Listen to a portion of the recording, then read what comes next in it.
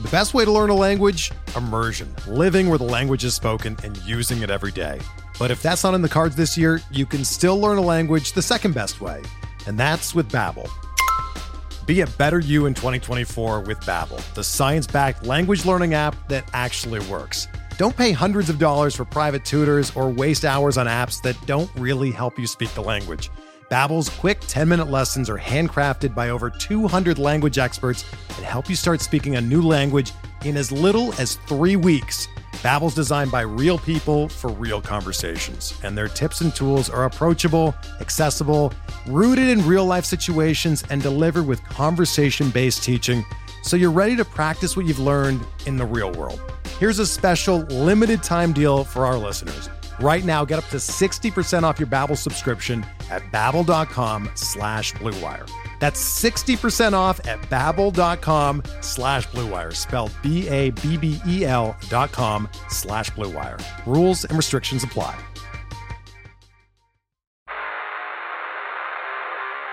You don't want it, you don't need it, but you're gonna get it anyway. The Kevin Sheehan Show. Here's Kevin. Richard Trace, Sunday. Over the middle. Where's the laterals here? That's the way the game should have ended, right? Yeah. And there it was. Last night's 20-14 win over Philadelphia. It wasn't pretty coolly. It certainly wasn't smooth. And God knows that the fourth quarter of that game was about as strange as it gets in the NFL. But as I said this morning when I opened up the show on radio, no apologies necessary at all. For the first time in 5 years, Washington is going to participate in the NFL playoffs as a 7-9 division champion. And just maybe this time, this is the beginning of an era, a new era, rather than being sort of a one-off aberration as it has been when they've made the playoffs very infrequently over the last 28 years. But they got the win last night. I mean, I think we have to start before we get to, your take on the game or whatever we're calling it now. I forget. My game take. We have to start with the fact that this was one of the most obvious intentional tank jobs in the midst of a game. I think unprecedented. I don't think I've ever seen it before in the midst of a game. I've seen teams clearly decide in advance of a game that they aren't going to give it an effort and they're going to start the third-string quarterback or they're going to bench a lot of people. And the Eagles did, sit a lot of people in this game, several of whom were actually hurt and got hurt in the game last week or didn't even play last week. But what Doug Peterson did last night was, I've never seen it before. Have you? In the midst of a game that was totally winnable for them in the fourth quarter, put in the third-string guy who gave you no chance of succeeding. And officially ruined Nate Sudfeld's career. In many ways, it probably did. So I've never seen it before either. And I don't think that it was because they were trying to win the game, as he said in the press conference.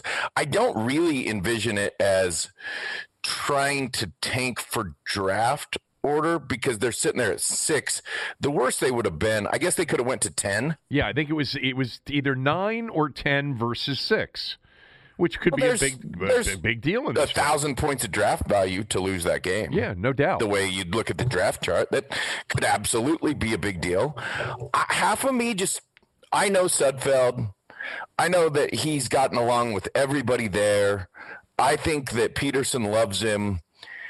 A small part of me just thinks that it was a small commitment to Nate Sudfeld to give him a chance as a guy, which I would never do. I would never do. The poor kid just wet the bed too. I want to consider what you just said there, because it's not something that I considered, that this has been a guy that's been well-liked, well-respected, has really worked hard.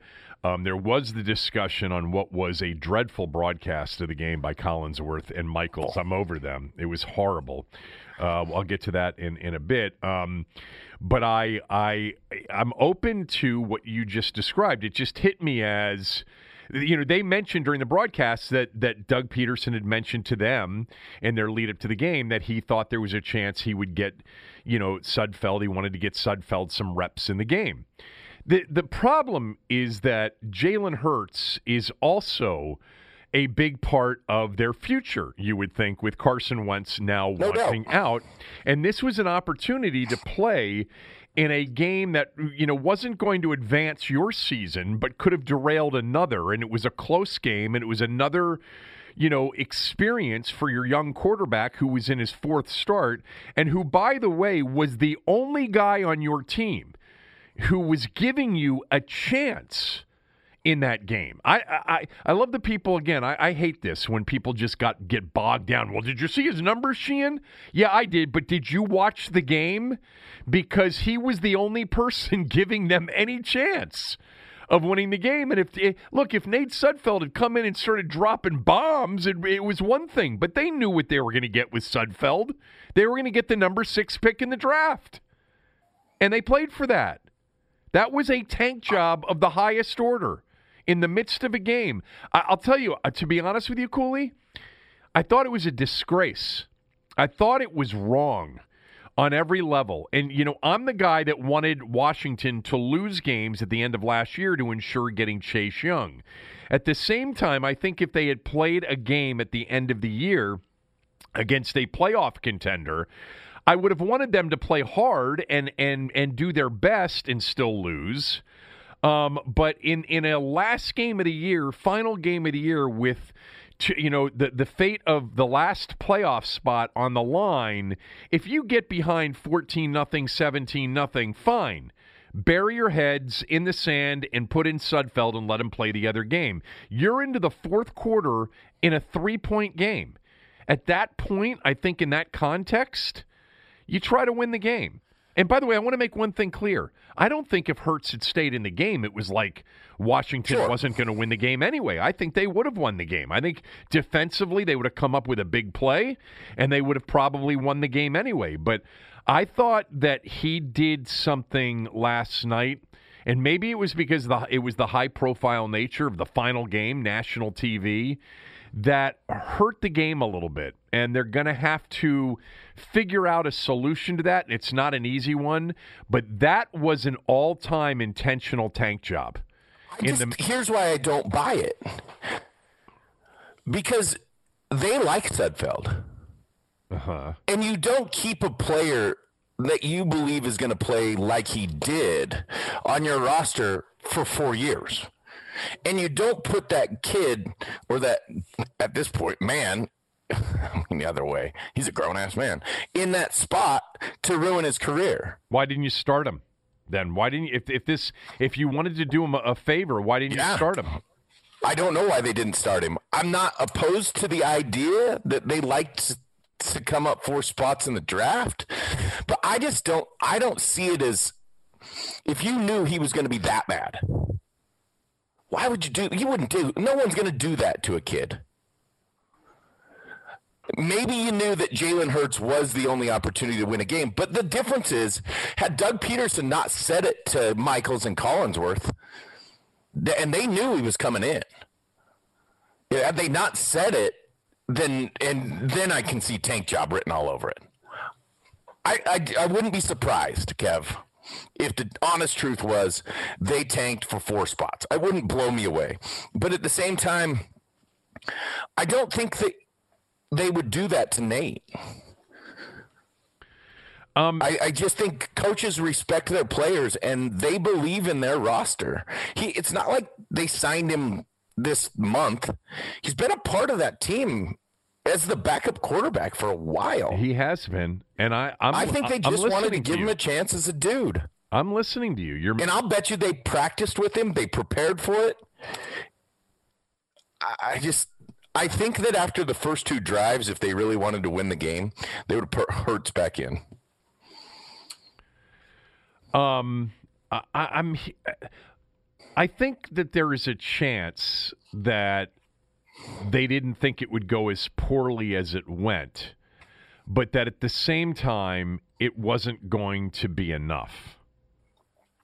And I can see that. I mean, because the bottom line is there's nobody watching that game or involved in that game, no matter what they know about Nate Sudfeld, that we don't know.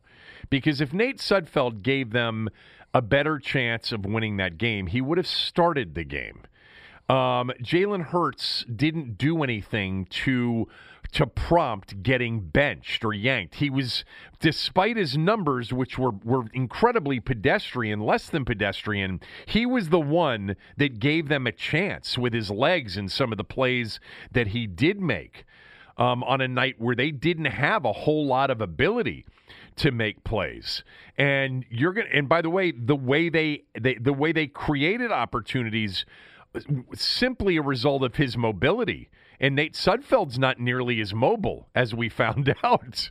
No. I don't know. I think look, the Philadelphia media did not treat him well. And even Philadelphia fans, it's interesting.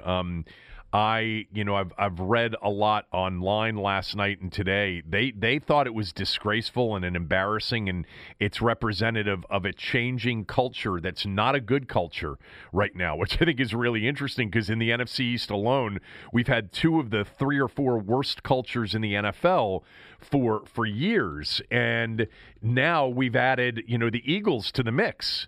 But Chris Mortensen, who's basically covered the NFL for, 100 years, basically, had the following tweet, last night after the game. 100 years.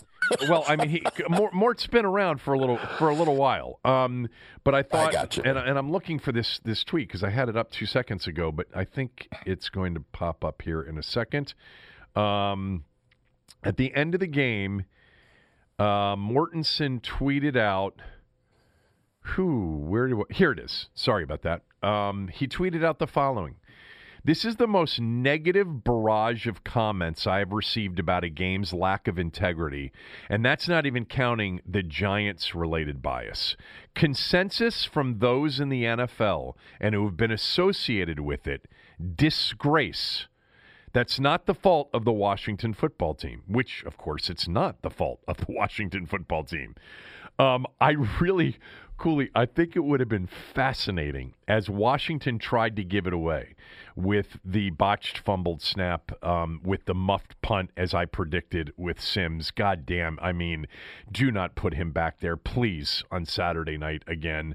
But if Sims, let's say on the muffed punt at the end of the game, if he hadn't recovered it and Philadelphia had recovered it and they had a decent chance to recover it, what would Peterson have done 1st and 10 at the Washington 20-yard line, down 20-14? Do you think he would have taken knees? Do you think he would have? That's an exaggeration, obviously, but do you think he would have? You think he would have just handed the ball? No, he was trying to score. You think he would have gone and handed the ball off 4 times, and on 4th and 6 handed it off again? You think they would have really legitimately tried to score there? I think he had to be a little bit sick in his stomach, whether it was him or Roseman or Lurie, whoever made the decision that, oh my God, we're trying to give this to you, Washington, and you're trying to give it back to us. Enough is Sims Jr. on punt returns, please. Huh? Oh my God. It's the worst. He could have gone for 2 where? Like if they had scored to make it 20-20, he could have just gone for 2. If they'd have scored in 2020, could have gone for 2. And gone to overtime. Anyway. Or just played bad defense and given up a field goal.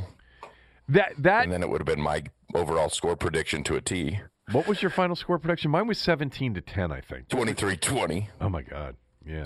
23-20. The line went to 6.5. I had a chance to get to that. Huh? Yeah, I do. Do you know what I did? I didn't. I do know that. I'm going to tell you what I did and everybody that's listening to this podcast.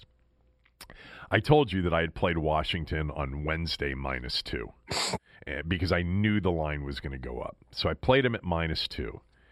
And when it got to 6.5 yesterday, I played Philadelphia, bought the half point, and got them at +7.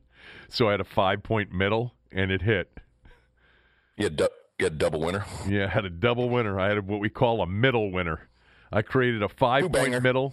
And, the bottom line was I was rooting for Washington to win the game, and I wanted them to win it without having to sweat it. But I had a feeling like, I told you before, I see 16 to 10 or 17 to 10, that kind of a game.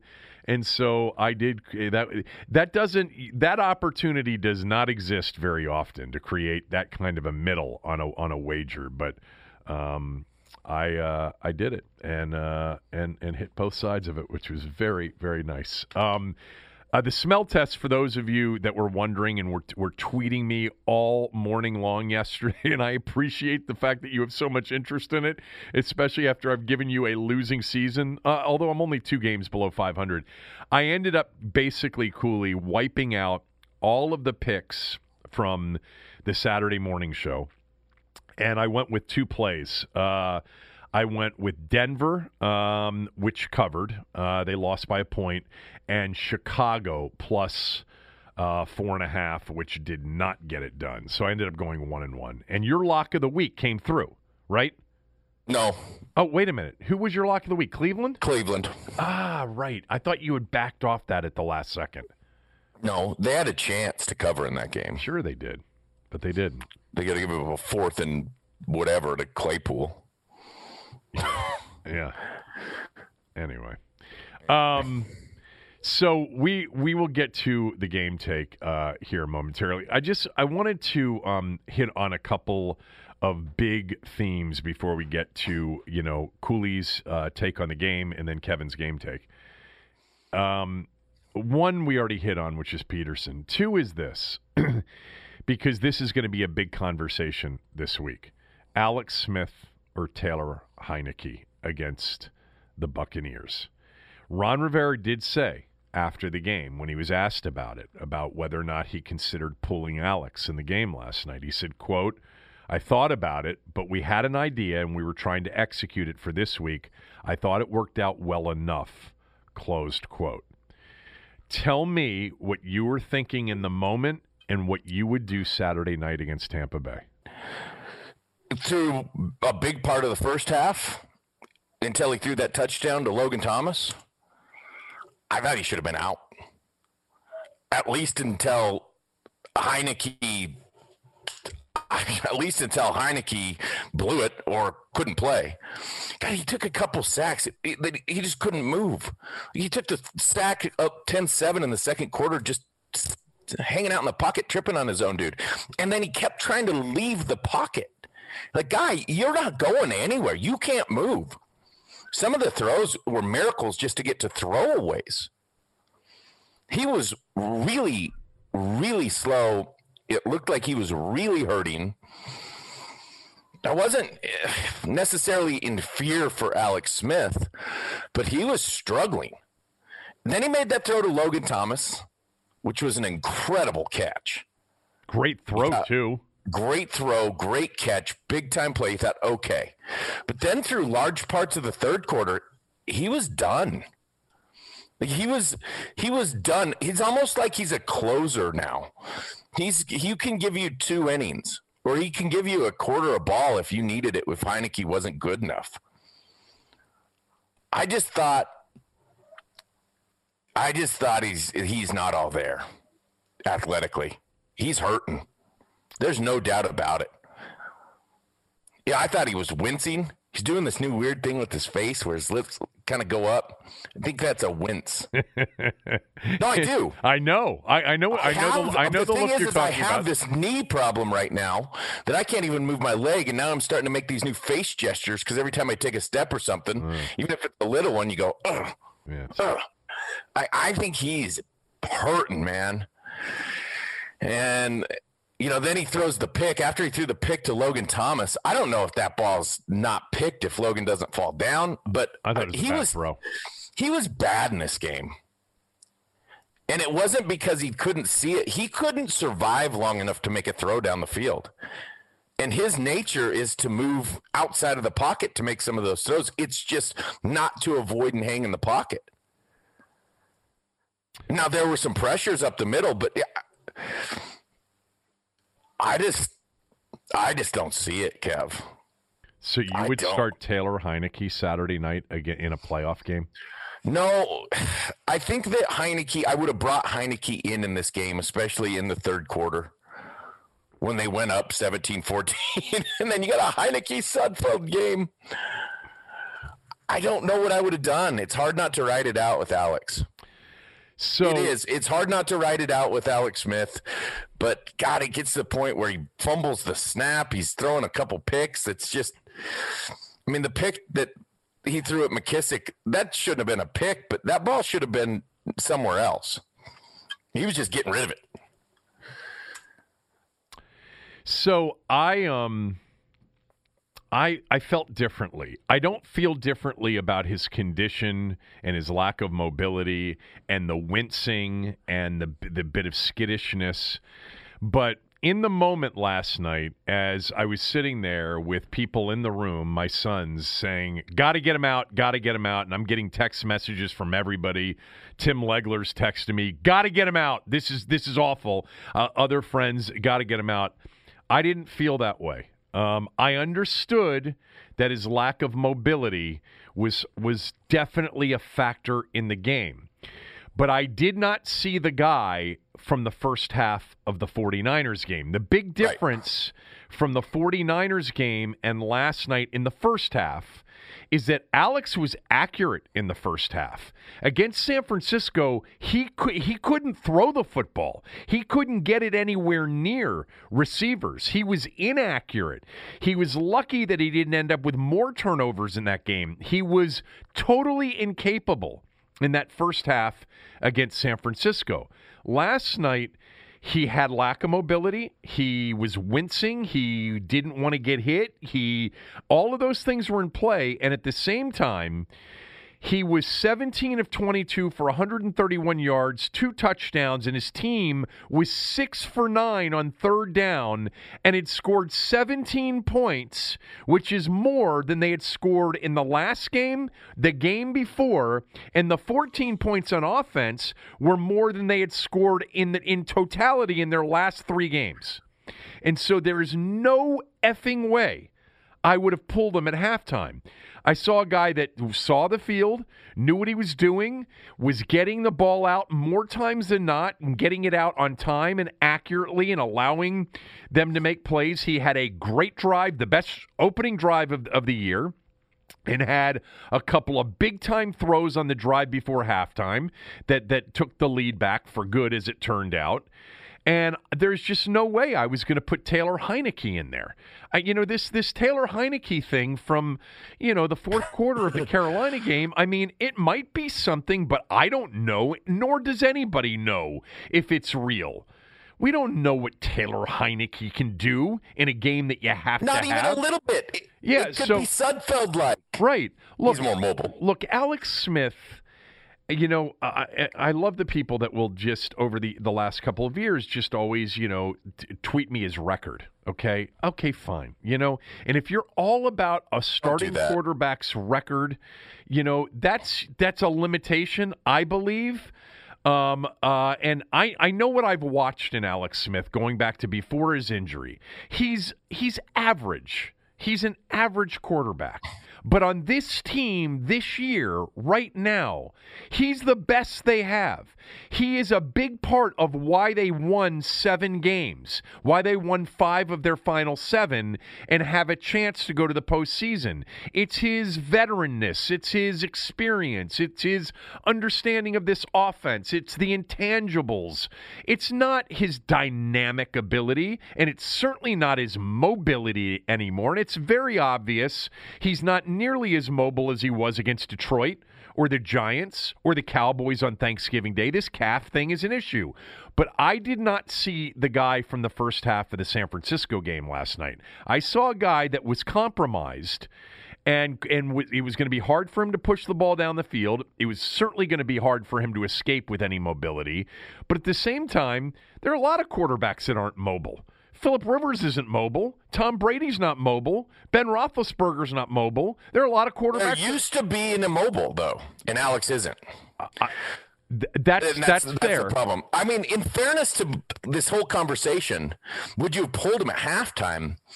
One, what I'm saying to you, I texted you in San Francisco. I'll bet before anybody else did. You did. Said he's got to come out. Yep. I didn't text you last night. No, you didn't. You did not. I did not. So I knew he had to come out 2 weeks ago. Right. And I didn't text you last night. Now, that said, when he had to get the ball out of his hands and miss Cam Sims wide open in the back of the end zone because he didn't survive a half a second longer, I was like, this is it. And then he makes the throw to Logan Thomas, which buys you another drive. It did. There was never a point. Now, got into the fourth quarter where you could just see it was like, God. But at the same time, Philly couldn't score. They weren't going to score. Right. And, going into that, like, in the moment in the second half, I was like, you know what? They just have to survive. Survive. Survive. Don't make any bad plays. And then the McKissick throw's not a great throw. He hangs him out to dry, but it shouldn't have been an interception either. McKissick should have caught it and taken a big hit. McKissick also dropped a third down play on the one drive in the second half where they were actually on the move. A little bit, and he dropped a 3rd and 4 ball. The Logan Thomas falling down, to me, had nothing to do with the interception. It was a terrible throw. It was a terrible throw into traffic. He did recover the fumbled snap. Yeah. I did. There's no look. I tweeted out the following at halftime. What I just said. Big difference is Alex is accurate tonight, even with the lack of mobility. It's not the San Francisco game. You can't pull him. I'm not going to pull him. But I'll tell you what. There was a moment in the second half where I'm like, oh my God, I may be regretting, not feeling that he should have been pulled. But Peterson put Sudfeld in. And again, I don't know if Hurts would have done it either because I think the defense was outstanding for most of the night, and you could rely on it. But it was the turnovers. I mean, they had 3 turnovers in the second half. They had 3 turnovers. Or I'm sorry, 2 turnovers in the second half, but nearly 4 if you count the Sims muff. And, that fumble, by the way, bounced right up into an Eagles defender's hands, and he just couldn't grab it. And then Alex, pounced on it. Good for him. But as far as the playoff game, you would have to tell me that Alex is back to San Francisco calf injury, and then I'm fine with Taylor Heineke.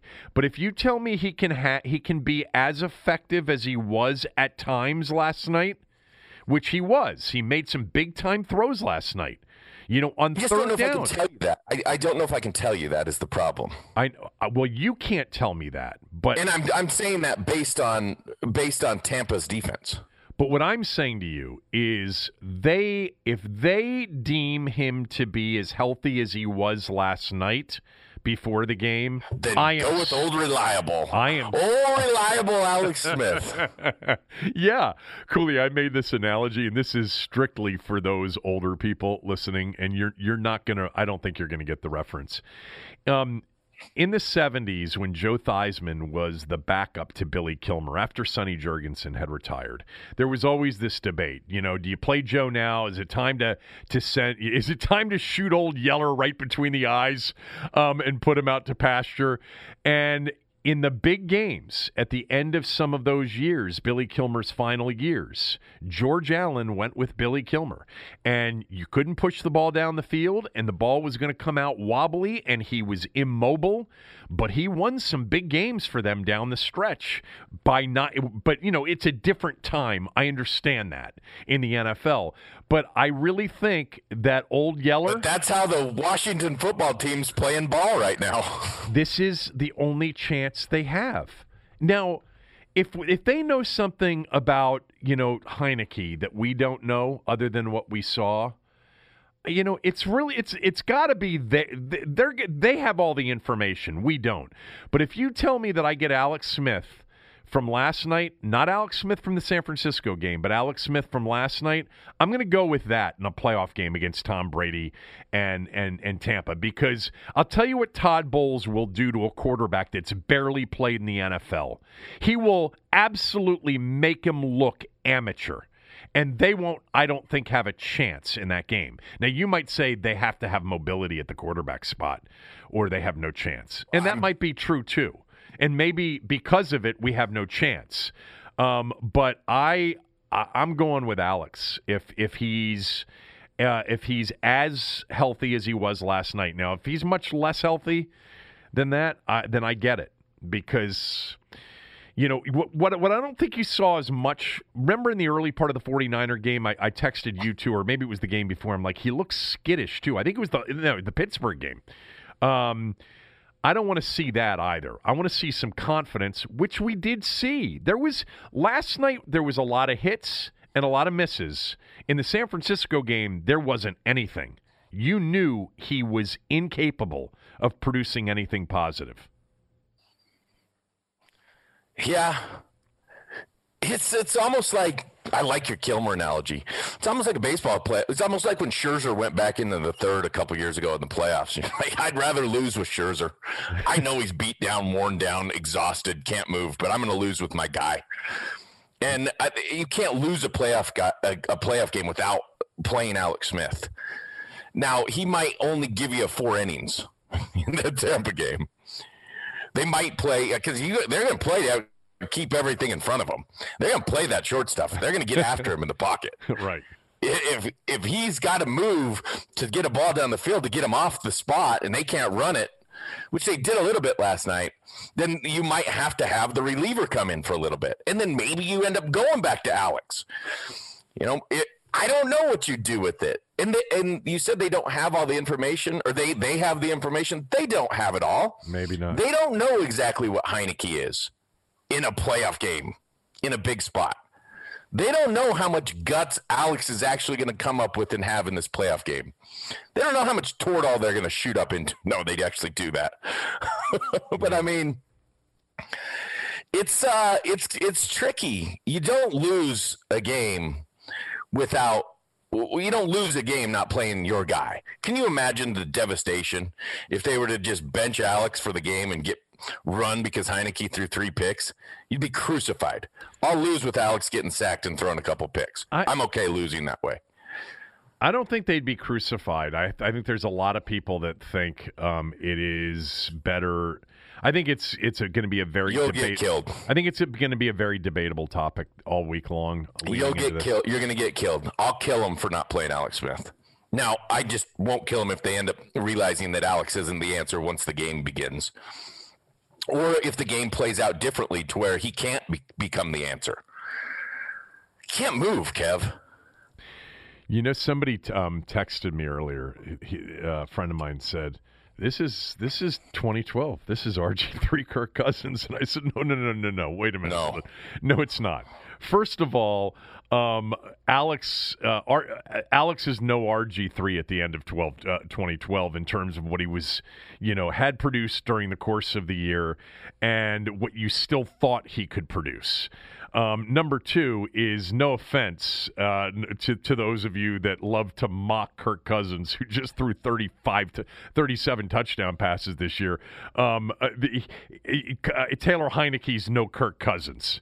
Okay. And oh, by the way, Scott Turner's no Kyle Shanahan or Mike Shanahan. So no, this is not a comparable situation at all. And by the way, just for the record, I was totally against pulling RG3 in that game. I was totally fine with them leaving him in that game. You know that. We've had this debate many, many times. I don't know. The doctors cleared him. They told Shanahan it was the brace that was making him look awkward. And, ultimately, it's a playoff game. I mean, Phillip Rivers played on a torn ACL, for crying out loud, in an AFC championship game. We got to save him. You were in a playoff game with a team that had a chance of legitimate chance to make a run that year. I don't know if you feel the same way. And by the way, big picture, not that I want to spend any time on this today. I think what we have, I mean, I'd never count this dude out. Don't get me wrong. He's already proven everybody wrong many times. But I think what we've seen clearly is that Alex Smith can't be the guy in 2021. It's just, you're going to have to re-sign Kyle Allen and come up, I think, with a veteran option. And that'll be the path, I think, in the offseason. But then again, maybe he'll convince them, no. This was the year one. I get another offseason. It's going to be back to what it was in 2015. I don't know. I mean, I wouldn't bet against this dude at this point. By the way, one last thing before we get to the game takes. I just want to mention that, first of all, Ron Rivera did a hell of a job this year. He and his staff did a hell of a job. This team is so much improved in so many different ways. I'm talking about the football side of the operation than it was a year ago. It's not just that they more than doubled their win total from last year. They were better coached. They added more talent in the offseason via free agency and the draft. They got better as the season went on. They did so against the backdrop of everything that could have gone wrong, that was going wrong early at 1-5 and 2-7, a coach with cancer, all the shit that was going on in the organization. And it's very rare that you have the opportunity for sort of icing on the cake, which was improvement, but the division allowed it. And, most years we'd be sitting here on the Monday following a 7-9 season talking about who's getting fired, who's staying, and it would have been lots of drama about, is Bruce going to stay, or it's time to get rid of Gruden, or whatever it would have been, and draft positioning and the opponents on the schedule next year. That would have been the conversation today. That's what we're used to. I'm really, really happy that we get at least 1 year where we can do something different the week after the season ends. We got a playoff game. I mean, and it's a difficult game Saturday night. It's a tough ask. They are on a roll. Tampa is on a roll. A month ago, I would have said, bring them on. They got issues. But they've seemed to have cleaned those issues up. They're averaging 45.5 points a game in their last two games. Okay, they've scored 91 in their last two games. They are crushing people, having won 4 in a row. With that said, you know what, Cooley? I think Washington has a chance. I do too. I actually think they have a chance. I do too. And that's all you can ask for this time of year. We don't get this chance very often in this town. It's not what, it was 3 decades ago. This is a 1 out of every 5 or 6 years thing. So hopefully it's the beginning of something new, and I like the people that are leading this right now. But I'm going to enjoy it. Saturday night, triple header, 6 wild card round games this weekend. Maybe we can get some weather in here on Saturday night. I can tell you it's going to be cold. It's going to be in the 20s more likely than not at kickoff on Saturday night. There is a chance for a potential snowstorm this weekend or early following week. The timing on it, nobody really knows at this point. It's only Monday. But how, bring Tampa in. Brady's used to playing in the bad weather, I understand. But bring in some bad weather. You got a really good defense. You got a stationary quarterback, not a mobile quarterback. They do have a defense that's going to get after them, though. I mean, how much I love Todd Bowles as a coach and as a defensive, mind and coach. And even though I think Washington has a chance, I also think Tampa has a chance to win the Super Bowl. So I think, it's going to be a crazy weekend, but I'm looking forward to it. It beats the shit out of the alternative of sitting here, going, okay, what are we going to do with the coach? Is Bruce gone yet? Who's the quarter? I mean, at least who are we going to draft? What's the schedule? What's the schedule? Did you see Rivera in the presser afterwards said, well, now we got to play a first place schedule? I know, that was actually, what that was? That was actually kind of cute. That was like him going, oh, I got to play thinking about everything a coach would think about. But I think that was partially tongue in cheek. I mean, how thrilled they must be. And, this is the first Washington football coach in his first year to go to the playoffs since George Allen did it in 1971, nearly 50 years ago. George Allen came in, said the future is now, traded away all the draft choices, brought in all these veteran players. They went 9-4-1, 14-game season, and lost in a close game at San Francisco as the wild card team in the divisional round of the playoffs. They only had 4 teams each conference back then. Every other coach, Jack Pardee didn't get to the postseason his first year. Joe Gibbs didn't get to the postseason his first year. Went 8-8 his first year, and Richie Pettibone obviously didn't, and Norv Turner didn't, and Marty Schottenheimer didn't, and Steve Spurrier didn't. Let's see if I can keep going naming the coaches. Joe Gibbs didn't in his second stint, just and Jim Zorn didn't, and Mike Shanahan didn't, and Jay Gruden didn't. There you go. But Ron Rivera did, and he did with the backdrop of an organization that was in utter chaos during a time in which the world was in utter chaos.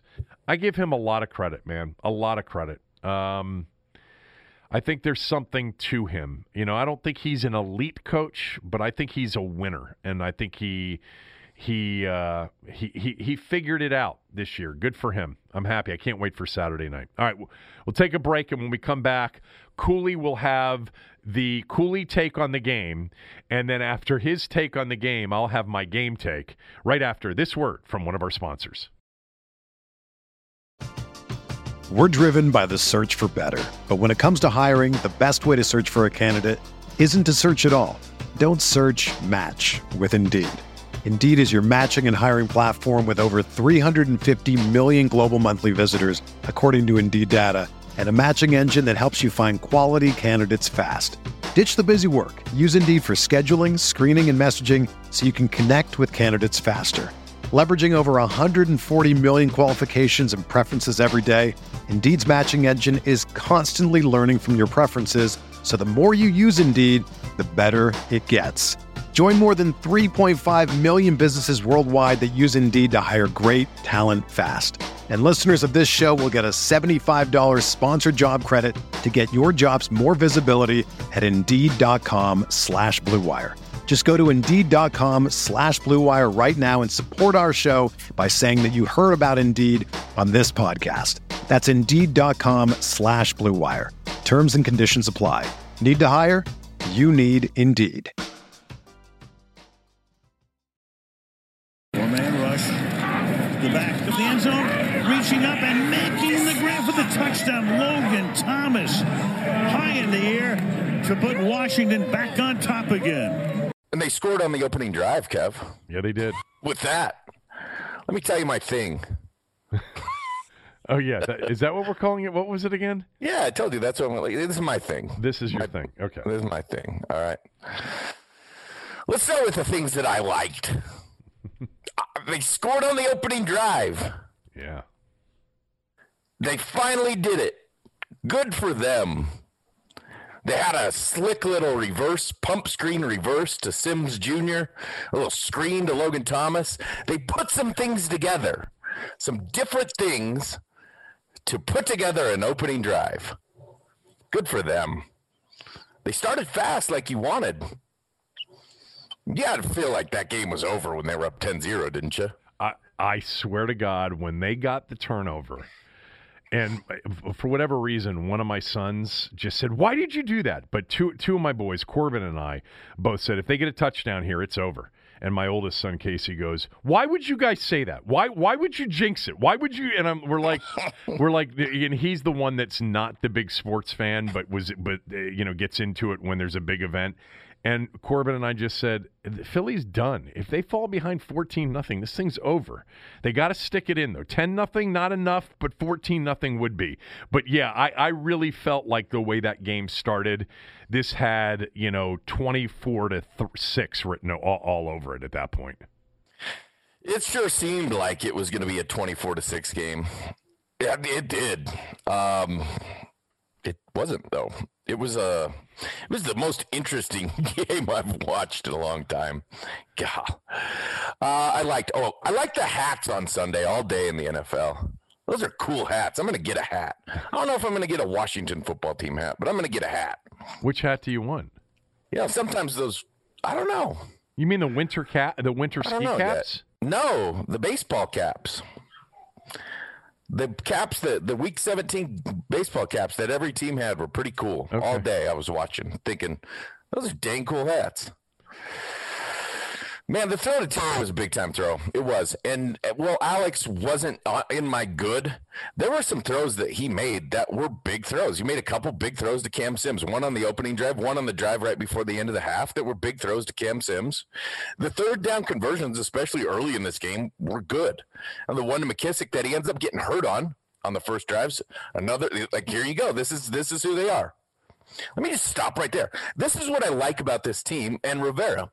They know exactly who they are. Yes. They know exactly how they have to win games. They don't try to be something that they're not. They realize that they need to score on 4 possessions. They need 2 field goals and 2 touchdowns. If they can score on 4 possessions, 3 and outs or maybe a couple first downs and punt isn't the worst case scenario. I love that they actually know who they are. They have an identity. And while sometimes I don't think Turner's game plan or calling throughout it is the best, they have an offensive style. They have an identity. They know who needs to get the ball. They get their guys that need to get it touches. And they manage a game on offense. And then defensively, obviously, they're great. I thought the defensive line was outstanding. Other than Settle, who I think really struggled again in this game. We'll see when we watch some of the film. I don't know how much he played. But I thought the defensive line was good. The pass rush was demonstrative. Hurts was under pressure all day. He had to move. He had to run. There weren't easy throws for Hurts to make. He made a couple good scrambles, but he was under pressure. Yep. I mean, Chase Young is amazing. He's on my I love list. He's on my I love in the NFL list. That RPO play where he fakes Hurts like he's going to take the back and then changes course to go hit Hurts. You know how many guys can actually do that in the league? Can I just correct you for 1 second? Because you just made the mistake that Chris Collinsworth made. That was not an RPO. That was a read option. Sorry, I meant zone read. Yeah, there was no receivers out on the Chris route. Collinsworth called it. He called it RDO. an RPO. Did I say RPO or did I say RDO? You said RPO. In my writing, it says RDO type. You said RPO. It was not a RPO. No, it was not an RPO. Yes, correct. And I know that Chris Collinsworth said RPO. Yeah. But I know that he knows it was not an RPO. Actually, I don't know that. But it was a zone read play. You don't know that Collinsworth didn't know that, was your point. I'm not sure. I think he does, though. I don't know that he does, but go ahead. Okay.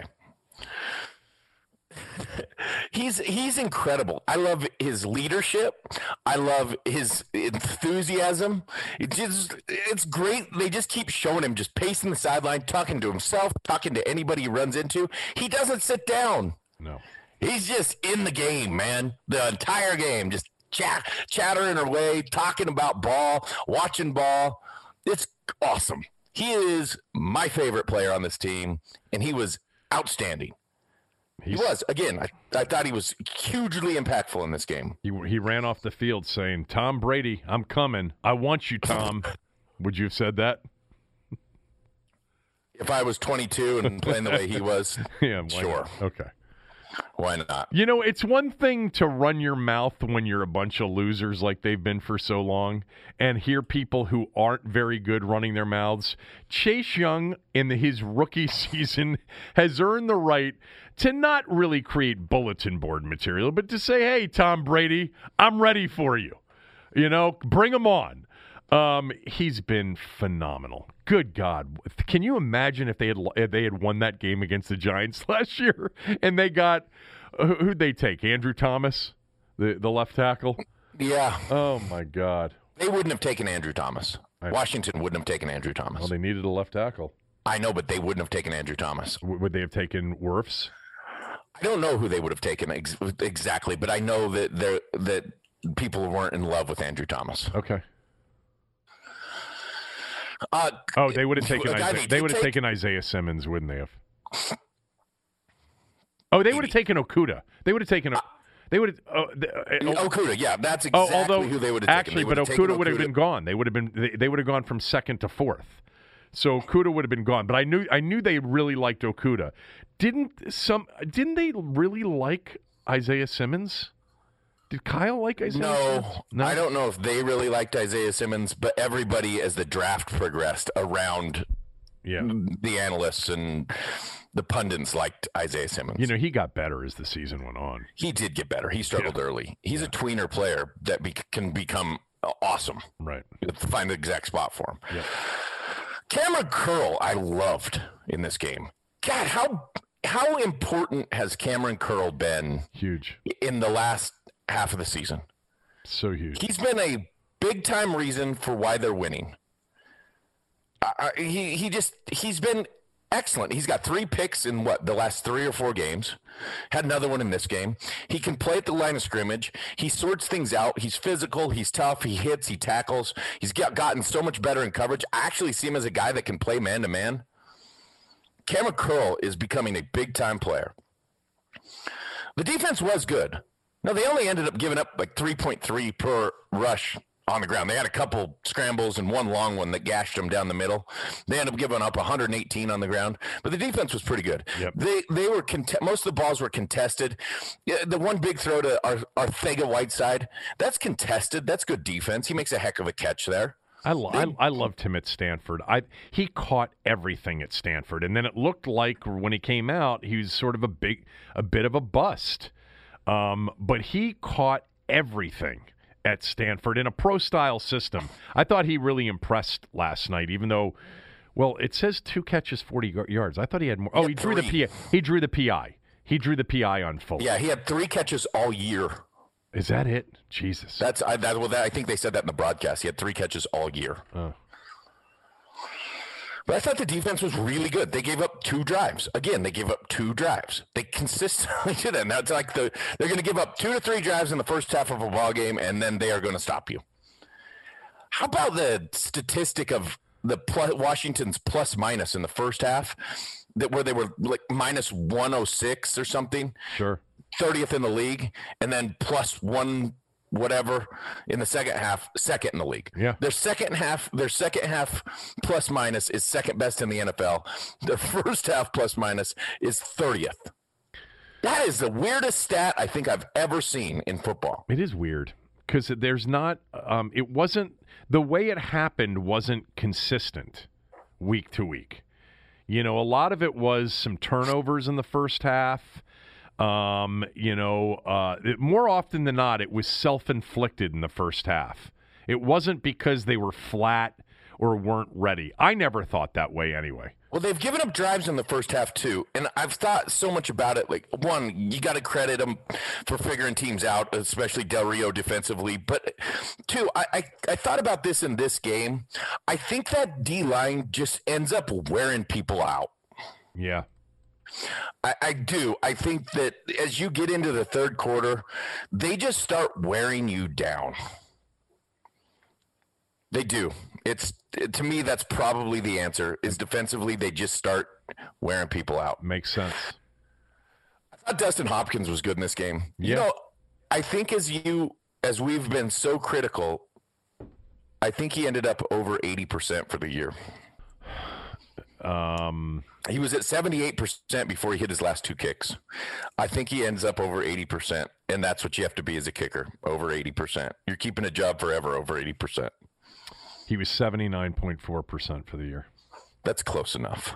Well, he was 20. He finished 24th out of 32 kickers, and and he missed. How many PATs did he miss? He missed not more than 2. He missed 2.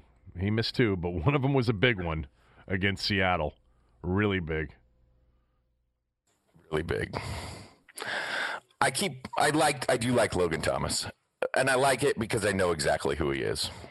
And everybody knows who he is, but somehow he finds a way to make some plays in every game to help the football team. And he's getting better with the ball in his hands. He had a couple of screenplays where he's getting better with the ball in his hands. Is he a number really one? What I liked. Is he a number 1 tight end? Nope. Yes, he is. He's on a bottom half number one. On how many teams? Bottom half? Okay. 15. Okay. 16 teams. I think he's proven that he's a number one tight end. Cool. He doesn't scare. He's not you. No one will game plan for Logan Thomas. He won't scare anybody. But he's good enough to now make plays and then with the ball in his hands get you some extra yards. He's not a good blocker. They keep saying that he's improved as a blocker. He's not much of a better blocker. Still physical enough as a blocker. He's not a separator one-on-one, but he's getting more of a knack for stemming routes and creating some leverage on some of the routes. And he's a guy that can but he can stretch the field with some speed. And I do think he's got ball skills. What do you think about? He's a starting tight end. What do you think about a 2-year, $6 million deal for him? Pretty damn good. Done. I mean, well, no, that's what he signed. Yep. So he's under contract next year. I mean, I think that was a massively profitable free agent signing. That was really well done. As McKissick was, and a couple of others. Lucas was. They did pretty well, and Darby definitely was. Fuller. Yep. They did pretty well in free agency last year. They really did. No doubt. No doubt about it. All right, here's what I didn't like about this game. One, I thought the broadcast was awful. Yeah, I've got more on that. Yep. Just. I'll let you get to more on it, but I'll give you a point here. I won't get too far into it. They are wanking Jalen Hurts as a passer throughout the entire game, and there's a point where I think right before the half where he sprints right to throw a throwback screen back to the left. Oh yeah, the one where he's really patient. And then Collinsworth goes into this description of how good he is with his eyes and how patient he is. He's rolling all the way right, and he doesn't have anything over there. And then he comes back across the field. Dude, it's a screen. Yeah.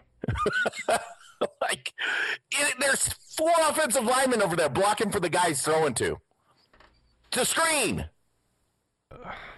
I like Jalen Hurts. I think he's got a chance. I think there's some accuracy there, but there's also that. Oh, and at times they're like, man, he's not just going to take off. He's not going to go one read. No, he is. He is going to take off, and a lot of times, Kev, he should. Yeah, definitely. There's nothing wrong with taking off. If he's got an A gap to take off up the middle and gain 5. That is what I want my young quarterback to do. He's got a lot of Russell Wilson. He's got a lot of Russell Wilson in him. You know, his vision as a runner and the way he's able to get down. And, I told you last week, watching him a lot. At Bama, you never thought he was a thrower. That was the one comment they made that I think was spot on. When he was at Alabama, you didn't consider him to be anything other than a running quarterback. At Oklahoma, however, he really was a baller. There's a game, if you ever get a chance to watch Oklahoma's comeback against Baylor last year in the regular season, and the game that Hurts played, it was the game where I said, man, I love this guy. Now, the thing about him is he has been, throughout his career, Bama, Oklahoma, and so far at Philadelphia, a bit of a turnover machine. He can be very casual with the ball. I told you, 6 fumbles in his 3 starts. He only lost 2 of them. He didn't have a fumble, but he had an interception. So ended up, I think, with something like 4 or 5 turnovers in the 3 games that he started. But he can make plays. I think there's something to Hurts. I think there's something to Hurts as well. Okay. But keep in mind, he was 7 of 20 for 72 yards. Understood. But he did make some throws, and there were some contested balls that we talked about that I thought the secondary did a good job of breaking some things up. Yeah, well, Jalen Reagor should have had that first deep ball. Yep, absolutely. Okay, the stuff I didn't like. Oh, one more thing with the broadcast. It took more than the entire first half for Collinsworth to stop calling Montez Jeff. He called him Jeff Sweat 3 times in the first half. Oh, I didn't pick up on that. That's funny. I missed that. His name's not Jeff. No, it's not not even close. I don't know. Maybe it's close to Jeff. Maybe his friends call him Jeff. Hey, how you doing, Jeff? It's Montez. My bad. So, Jeff, How good is Sweat? he was really good. He was really. I mean, good. just how his upside. Like he could have. They got two of them. I mean, they actually have two potential All-Pro, perennial candidate defensive ends. I mean, can you pay two though? I'm sorry. Can you pay two? In the league, I know some people think They're corners. both $100 million contract guys. I think some people believe corners now are more important. I know Pro Football Focus does than pass rushers. God damn, I don't want to lose either one of them.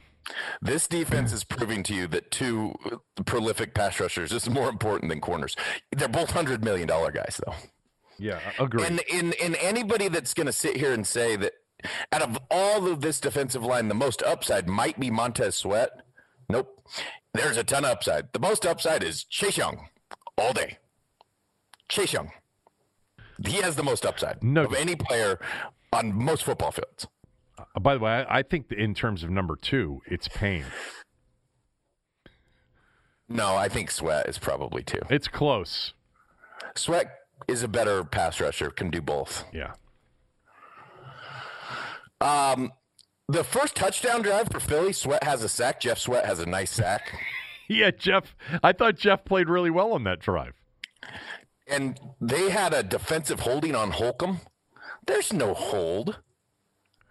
They said it was a hold on a 3rd and 6. Oh, I thought it was. I didn't. I thought he mugged him. It was within 5 yards. Not after 5 yards. It wasn't, as he was still holding on to him. I didn't think he held him after 5 yards, but even still, back to our point with that penalty, it's 3rd and 6. The ball didn't go that way. Should have been 3rd and 1. It's a shame because Jeff 5 yards. Replay the down. Jeff had a great pass rush. Jeff just smoked Toth on that play. By the way, his first name for real is Shaquan. It's Shaquan Montez Sweat. We can call him Shaq. Maybe you were hearing Shaq instead of Jeff. Is it I'm trying to think of it. Is it a M? No, first it's got to be a J. Jeff. Jeff is it. Oh my gosh. I didn't like the Holcomb personal foul on Hurts on the first drive. I didn't either. I didn't like it. I don't know what you're – half the time he's going to fly around and make you miss, and now all of a sudden he's going to slide, and I thought Holcomb tried to turn his head out of it. I actually think Holcomb played well. I think Holcomb's an outstanding player. Agreed. I do. They need to do a better way of stopping Jalen Hurts as a runner. And to me, that's Bostic. A lot of times there's the one play where he runs in, you're like, Bostic's even the spy right here. Well, you better tackle him if you're the spy. I know he's got a lot of speed, but you need to do a better job of Hurts as a rusher. They're really going to have to focus on that with Tom Brady this week. Really going to have to think about that. Don't want him out there juking you. The couple picks I didn't like. I didn't think McKissick played well at all. And he got hurt, if you recall, early in this game. On the 3rd down, he got hurt. He came up limping. And anybody that's a Washington fan, anybody, is like, oh, shoot. I know. I'm sure the Giants players watching this game, it was hysterical to watch them tweet throughout the game. I'm sure the Giants players were like, yes, that's the only dude they got. He's down. Well, I mean, yeah, it's true. I when he was limping off, I'm like, oh God. Now at least they have Gibson, but yes, and I thought it's the first time I think all year I've had McKissick on the things that I didn't like list. He caused that interception. The throw wasn't great, but he should have caught it. He dropped a sack with a terrible terrible pass pro. He dropped a 3rd and 4 ball that was perfectly thrown by Alex. That should have moved the chains. Yeah, it was far from his best game. There's no doubt about it. But maybe it's because he was hurt. That happened early in the game. Yeah, it did happen earlier in the game. I watched that interception a few more times. That incredible play. Yeah. Was he down by contact? Yes. I don't know if he had control of the ball. or the ball got into his hands until after contact. Okay, I'll go back and look at it. It'd be interesting to see. I don't know exactly how they're going to rule that. It didn't matter because Peterson, well, that was a turnover, so it would have been reviewed anyway. Peterson had no interest in throwing. No, he didn't want that to. No. He wanted that down by contact. Oh, I didn't mention, speaking of Peterson doing things, I didn't mention on the things I like, the huge defensive stop inside the 5-yard line, where Cam Curl comes up with the tackle on the run on first down. Yeah. They force Hurts outside the pocket. The fourth down play. Oh, God. The one difference between Hurts and Wilson right now, Wilson makes that throw on fourth down. He's open. They had a shot on that fourth down play. Yeah. Wait. Between Russell Wilson and Jalen Hurts. I got you. No. Wilson is Russell Wilson going to make that throw. But he had somebody in his face too as he unloaded. Yep. Again, Russell Wilson's going to make that throw. Who was in his face on that play? I can't remember exactly who it was. Yeah, me neither. But he was definitely. It was Bostic. Yeah. It was Bostic who was in his face on that play. But yeah, Wilson's going to make that throw. I know. Look, you and I hit 16s. You go for it on fourth down. Context. Oh, my God. If you really want to win a game, context, tying a ball game is a pretty good shot. Kick the field goal, you idiot. I mean, this guy is just this is what would drive me nuts, and I think drives Jeff Lurie and Howie Roseman nuts. I think it's why, people were talking about him potentially after winning a Super Bowl in Philadelphia, being on a hot seat. It appears as if he's going to stay there now. He's just way too clever for his own good, and if you're not sure, just ask him, because he is a big fan of all of his, analytics stuff, and I'm sorry. There is no effing way on God's green earth he should have gone for 4th and goal from the 4 with that context. With that pass rush, with that defense, you have a chance in watching, by the way, Washington's offense. Now, part of it is, we'll leave Alex Smith 1st and 10 from his own 4-yard line. We'll get it back. And if that was part of the thinking, I think it's reasonable. But that's part of the general consensus of why you would go for it there anyway. The extra 4 points, having that opportunity, is more valuable than not getting it, and then your field position. There is a reasonable deal to go for that. Cooley, 4th and 2, 4th and 1, 4th and 4.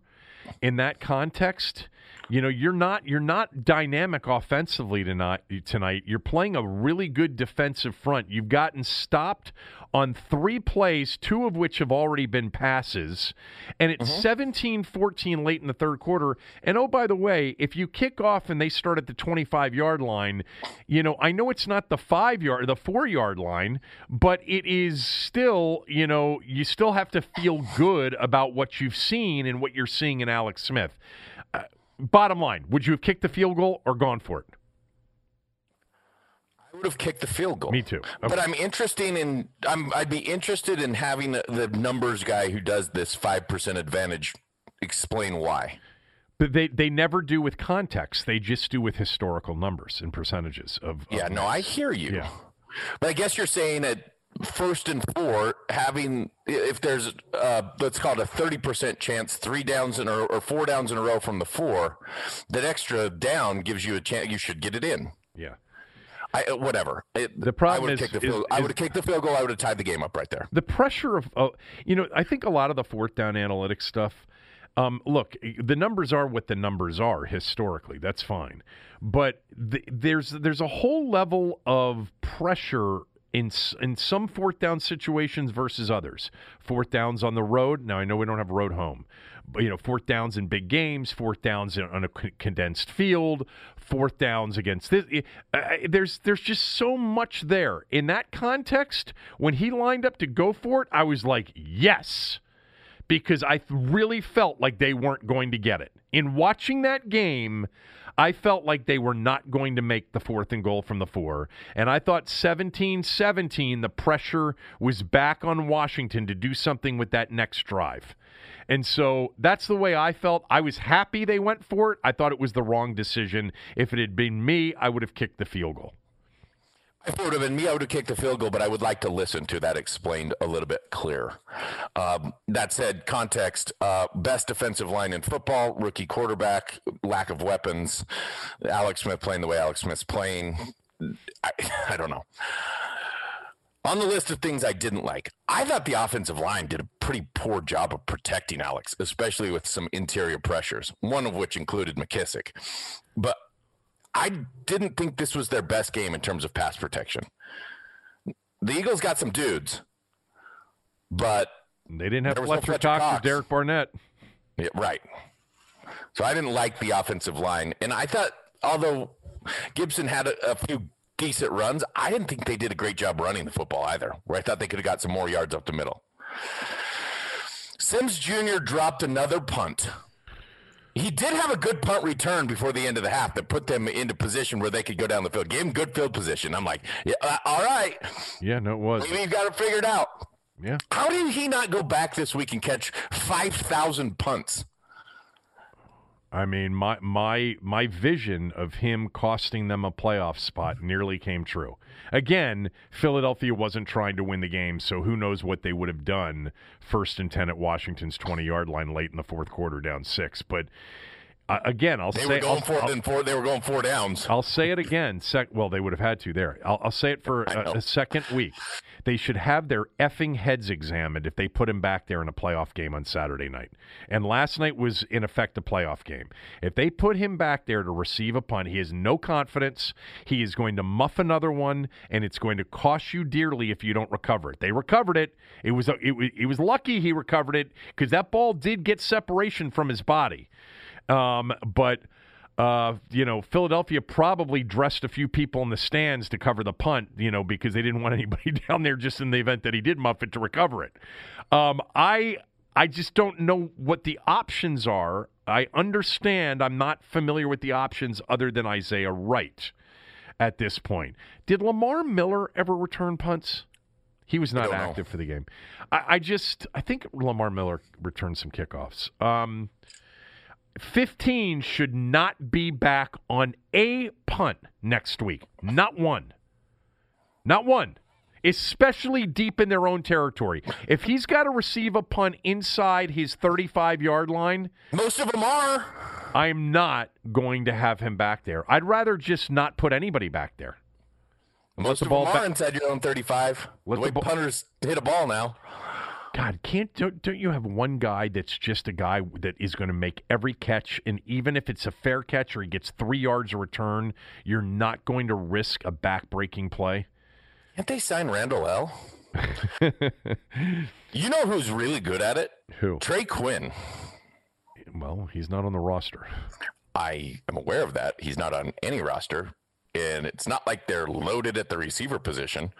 Trey Quinn was as sure-handed back there and made great decisions as anybody we've seen in a while.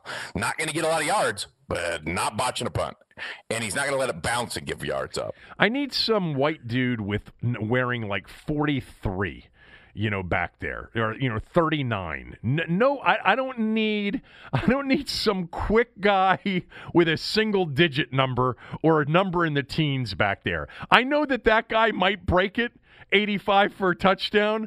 I need the guy that's wearing 48 on his jersey to stick that arm way up in the air and just make that solid catch. Who's that dude? There was one guy that made this sweet one-handed catch on the sideline. He was wearing number 46. Did you see that? Yeah. There was a ball that tipped out of bounds. Khaleke Hudson, I think. No, who's wearing 46 now? It's Khaleke Hudson, isn't it? He changed from 47 to 46? Oh, who was 46? Was that Lamar Miller? No, he was inactive. It's Cole Luke. Who is? Oh, Cole Luke? I need a guy that's got a name like Cole Luke. Cool hand Luke. Yeah. He snagged that thing up like it was nobody's business. You know what? Throw him back on punt return. You know what he did? I caught that too. It was just one of those quick stick your hand up. That is it. Those are hands. That dude has great hands. Has always had it. He's probably perception took him no problem to reach down. He knew exactly where that thing was going to get. Cole Luke's our punt returner. Cole, he's active. Cole, can you put your arm up in the air and make a catch? I can do that, sir. You are our punt returner. By the way, didn't Kendall Fuller at some point return punts at Virginia Tech? I know he returned kicks. Yeah.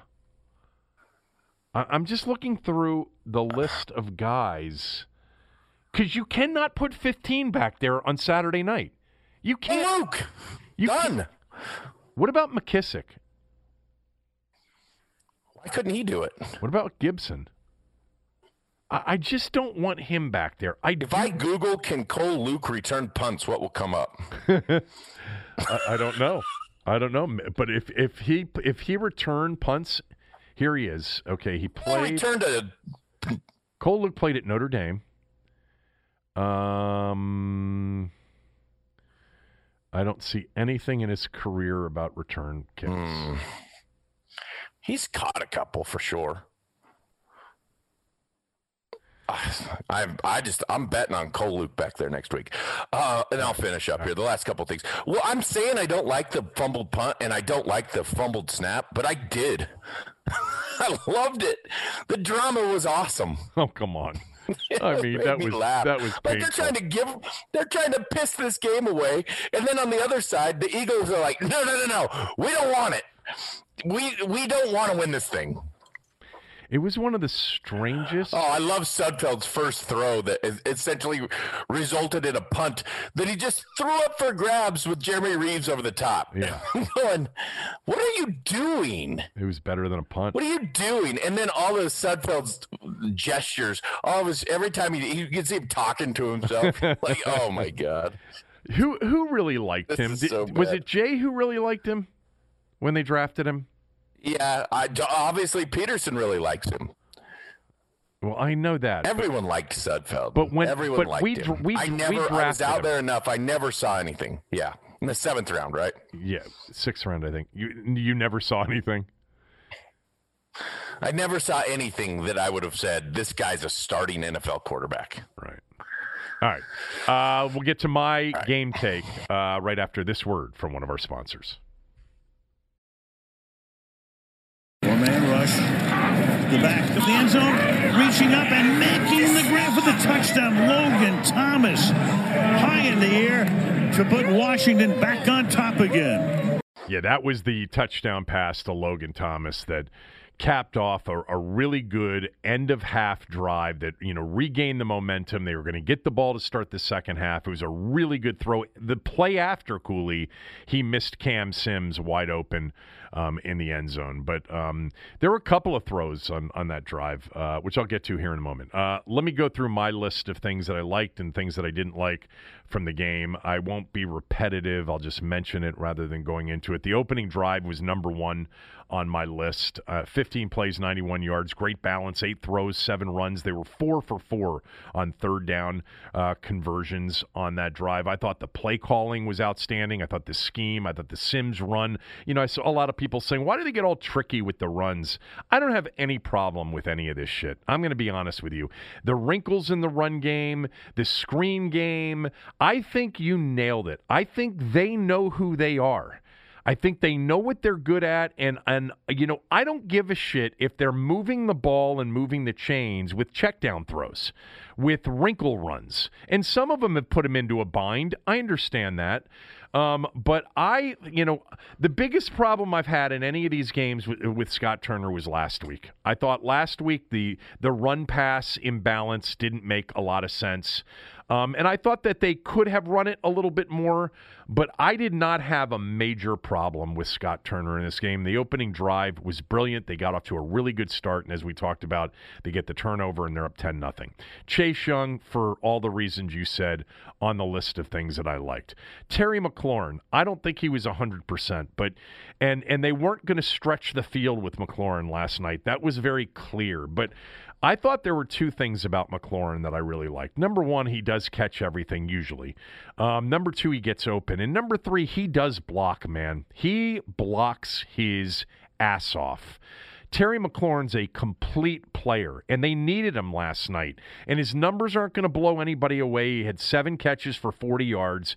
His longest catch of the night was 11 yards, and that was from the 4-yard line, Cooley, on the first play after the 4th and goal from the 4 where the Eagles missed.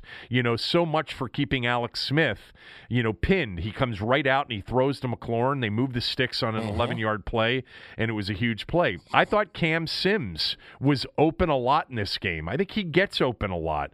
I thought he was good. Logan Thomas, for the same reasons mentioned. The front 4 defensively as a whole, I said on the show, I think Saturday, I think, and I know that I tweeted this out pregame yesterday. Follow me on Twitter at Kevin Sheehan DC if you want, at Kevin Sheehan DC.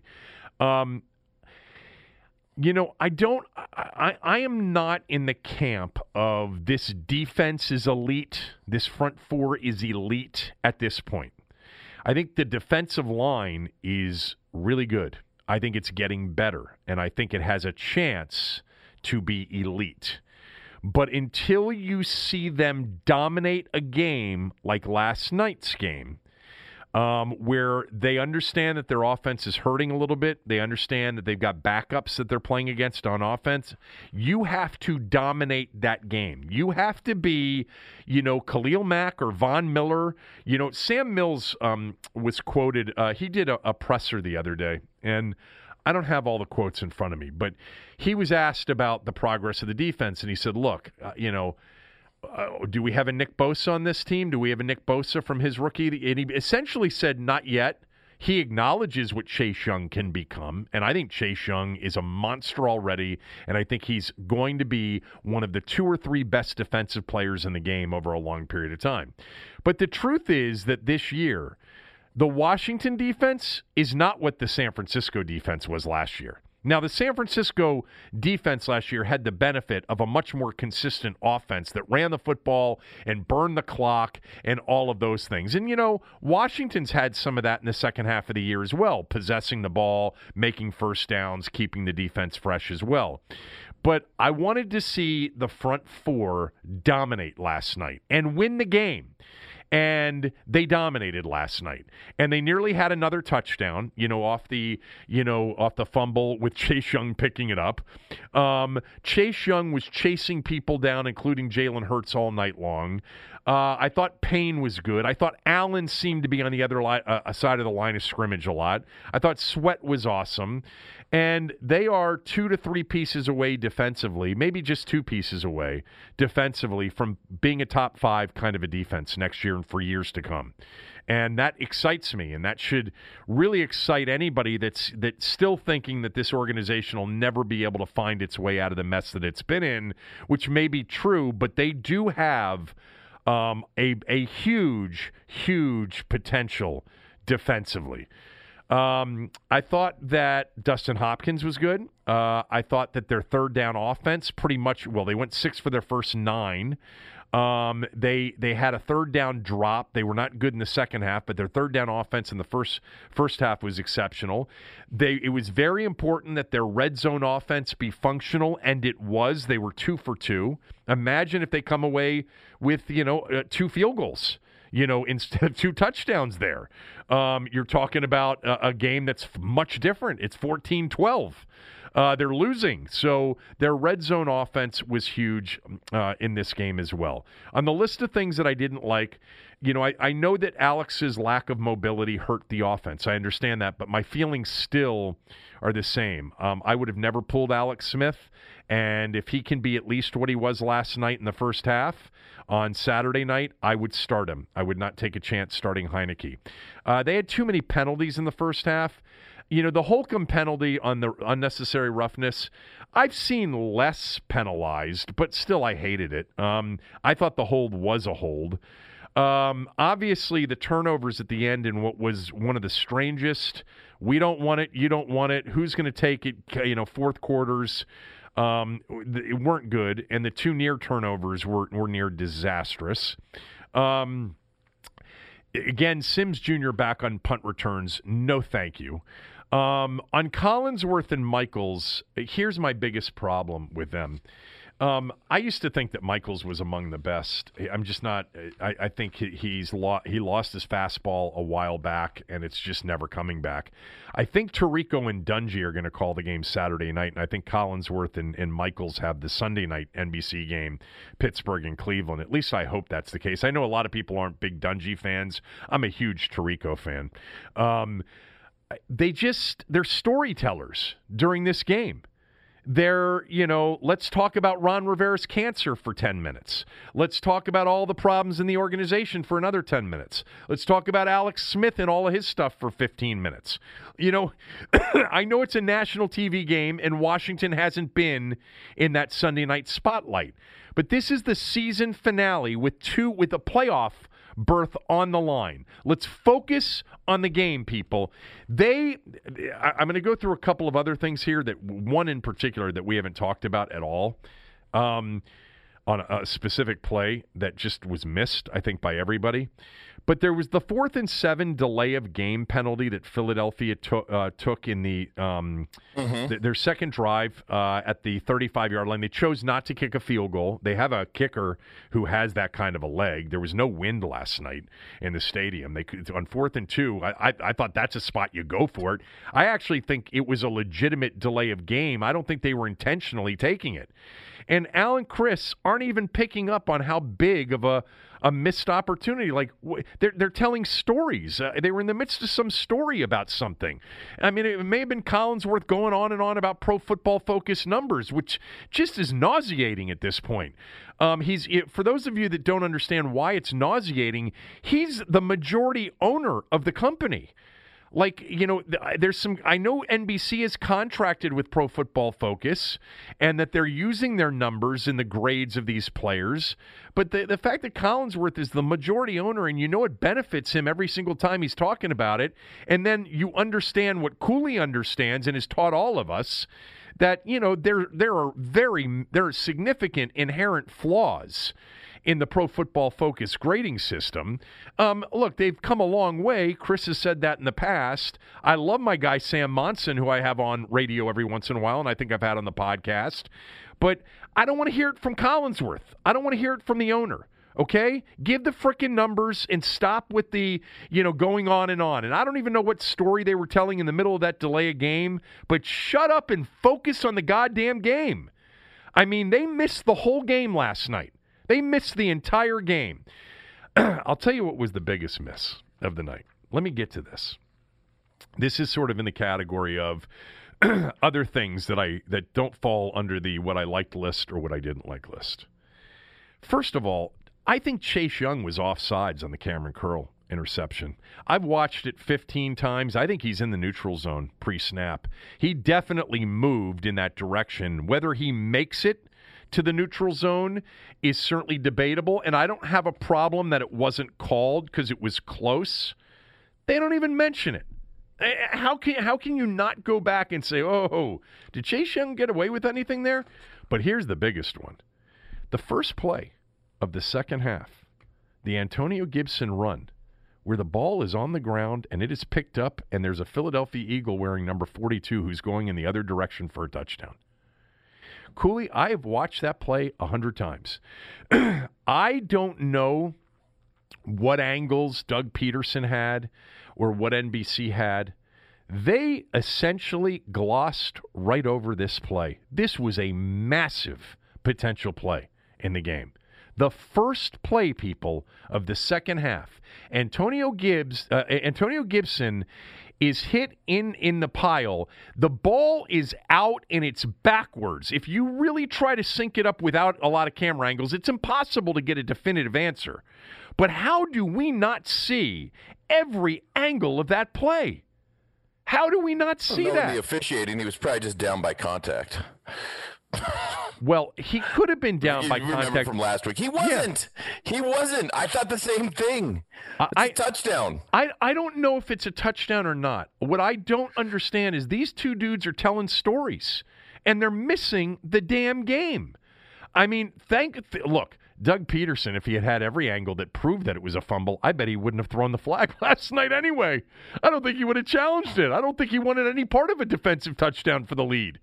But are you serious that on that play, this ball comes out so quickly? Was he down? It's possible, but it's not just that it's on the ground. It's on the ground backwards, which meant it had to come out almost instantaneously. Maybe he's down, maybe he isn't. You gotta tell us what happened. You got to come back after the next break And you got to say, hey, we missed this earlier. But this was why Doug Peterson didn't challenge it, because you can see from this angle, we did not get one replay of that. Not one. Terrible job by NBC. Terrible job by Collinsworth and Al Michaels, who completely missed it. They completely missed it. What else did I have here on my other list? I thought the decision to go for the 4th and 1 with 4 something minutes to go. Let me pull it up real quickly. Will they get the hard count? Yeah, it was look. Part of why Alex Smith played a game that was acceptable to me is the 2 drives in the first half and the hard counts. That's a huge hard count. That is a massive play in the game. That is 4th and 1 with 4 minutes to go, and you are at the where was the ball at that point? It was at midfield, at the 49-yard line. It's 4th and 1 at midfield. I'm sorry, 2 minutes to go. Why did I say 4 minutes? 2 minutes to go. By the way, not one timeout before the 2-minute warning from Peterson. He had zero interest in getting the ball back. I'll tell you what, Cooley. I know 4th and inches is a big, high probability make there. But given that Nate Sudfeld was coming back into the game, I don't think that there was – I think the chances of them driving 90 yards after a Tressway punt to the 10-yard line, even with 2 timeouts left at that point, I think are slim and none. I think I would have punted it. I was sitting there. They were going for it? I'm sorry? I don't know that they were going for it. You don't know that it wasn't just a hard count play. They had a weird shift on. Yep, you're right. You're 100% right. They may not have been going for it. It certainly was an outstanding hard count that got the neutral zone infraction and got the first down. And, then I was just watching to see if Peterson would even use his final timeouts. I was curious if he would just let the clock run out. Because I think at that point it would have been, in his own mind, almost too obvious. Like, it was already obvious, but maybe he was fooling himself into believing that it wasn't obvious at that point. So he had to call those timeouts. But he knew there was no chance Sudfeld getting the ball back, that they were going to be able to score. But on that 4th and inches, look, I was fine with them going for it. But the only chance I thought Philadelphia had was to stop them, and then maybe Boston Scott on a draw play busts one out, or a little screen play ends up going the distance, because they weren't, that could happen from midfield. That wasn't going to happen from their own 10-yard line. So I had sort of an issue with that, and then I thought the 4th and 1 at the 36 with a minute to go was the right call too, to punt there. Yeah. I don't know. Maybe that's super conservative, but given what you were facing, a guy that had pretty much zero chance to go 90 yards for a game-winning score. And zero timeouts. Well, if they had punted with the 2 minute left, I think Philadelphia would have had 2 timeouts left. But you also basically had a coach that after they punted it with the 36-yard line, there was 50-some seconds in the timeouts. 50 seconds and no timeouts. But I'm saying even at the 2 minute warning, you had a quarterback that couldn't do it, and you had a coach that really was going to try not to allow it. So I don't think I would have given them the possibility of a short field. But to your point, I don't know that they were going to go for it. It could have been a total hard count strategy the whole way. I think that was all. Oh, I wanted to mention Peyton Barber had a great run in this game. Oh, my gosh. The third one. The third one was a great run. He's done that multiple times this year.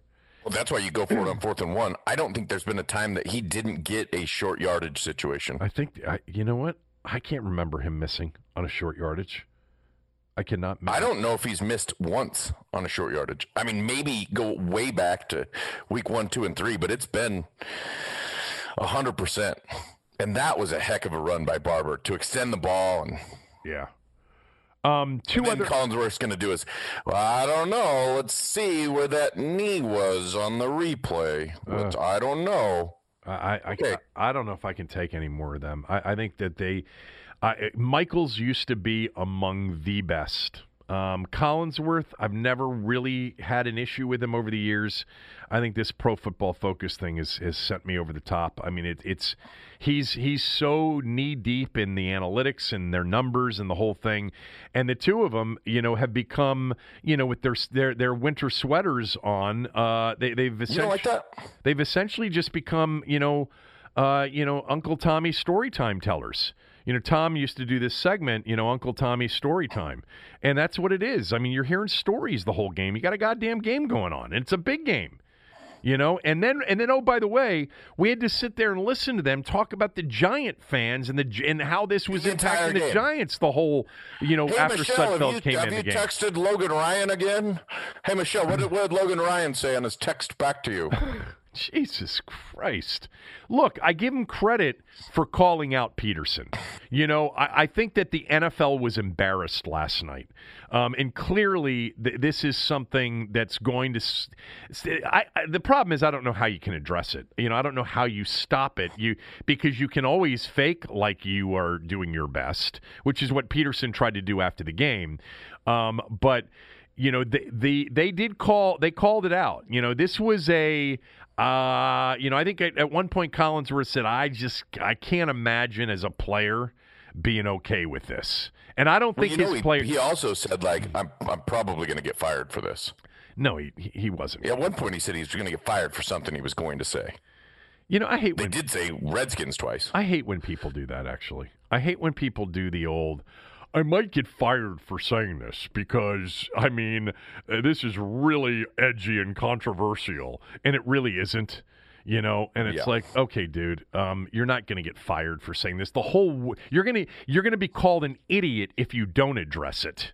Okay? In this particular situation, everybody watching this game is saying to themselves, oh my God, their coach is intentionally tanking the game.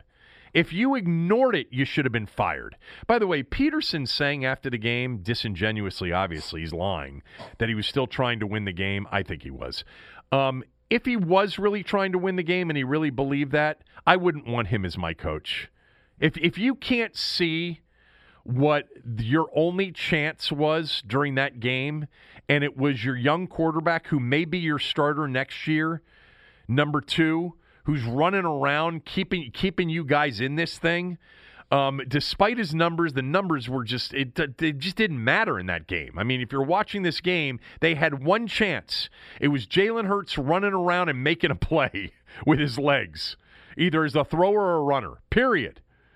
Or of course, our number 11 throwing it or fumbling it away at the end, or 15 doing the same thing. Or number 15. Yeah, exactly. Or our number 24, who we mentioned probably fumbled. That one, to me, Cooley, I don't understand. I've got it up here again. Here it is. It's a straight handoff. What's really amazing about the play is how quickly 42 picks up the ball and is running the other way. Like, if it came out after his knee or elbow hit the ground, it was super close. It had to be. Because he wasn't on the ground for more than 1/10 of a second if he was on the ground. The ball was squirted out backwards.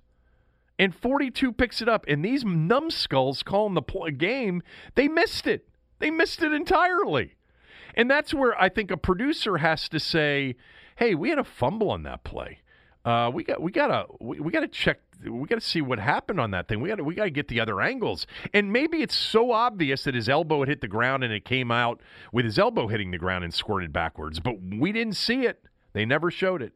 They were talking, by the way. You know what? Because I'm watching. It was all about Alex Smith. They had a whole planned segment at the beginning of the third quarter about Alex Smith's first half, and him throwing under 2.5 seconds versus longer than 2.5 seconds. And you come back and you had the referee announcing down by contact, but you never got a replay. And Doug Peterson, by the way, at that point, I think he was already thinking about Sudfeld, and he was disinterested in even they probably were, hey, coach, we think it might be a fumble. I can't hear you. What do you want me to do? Oh, they snapped the ball. We missed a chance. He didn't want any part of a but we had of a replay. Segment. We got this segment planned, so let's not even talk about it. Let's just continue with our planned segment. Let's give everybody our first blush of the Tampa game, and we'll do a little bit around the NFL from yesterday's action right after this word from one of our sponsors. All right, Saturday night, 8:15 kickoff from FedEx Field. Tampa Bay now Cooley. They opened as a 7.5-point favorite. It's up to 8. I see in a lot of spots right now. 8-point favorite. No home field advantage, obviously. I mean, the cold could be somewhat impactful, I guess, for some of the Buccaneers. It's not going to be for Brady. He's played every single playoff game in cold weather during the course of his career. Here's the one thing I would just say about the Buccaneers, and then I'll let you give your first thoughts. You know, there was this stretch where when they played good defensive teams, they were struggling. The Saints pummeled them. I mean, pummeled them.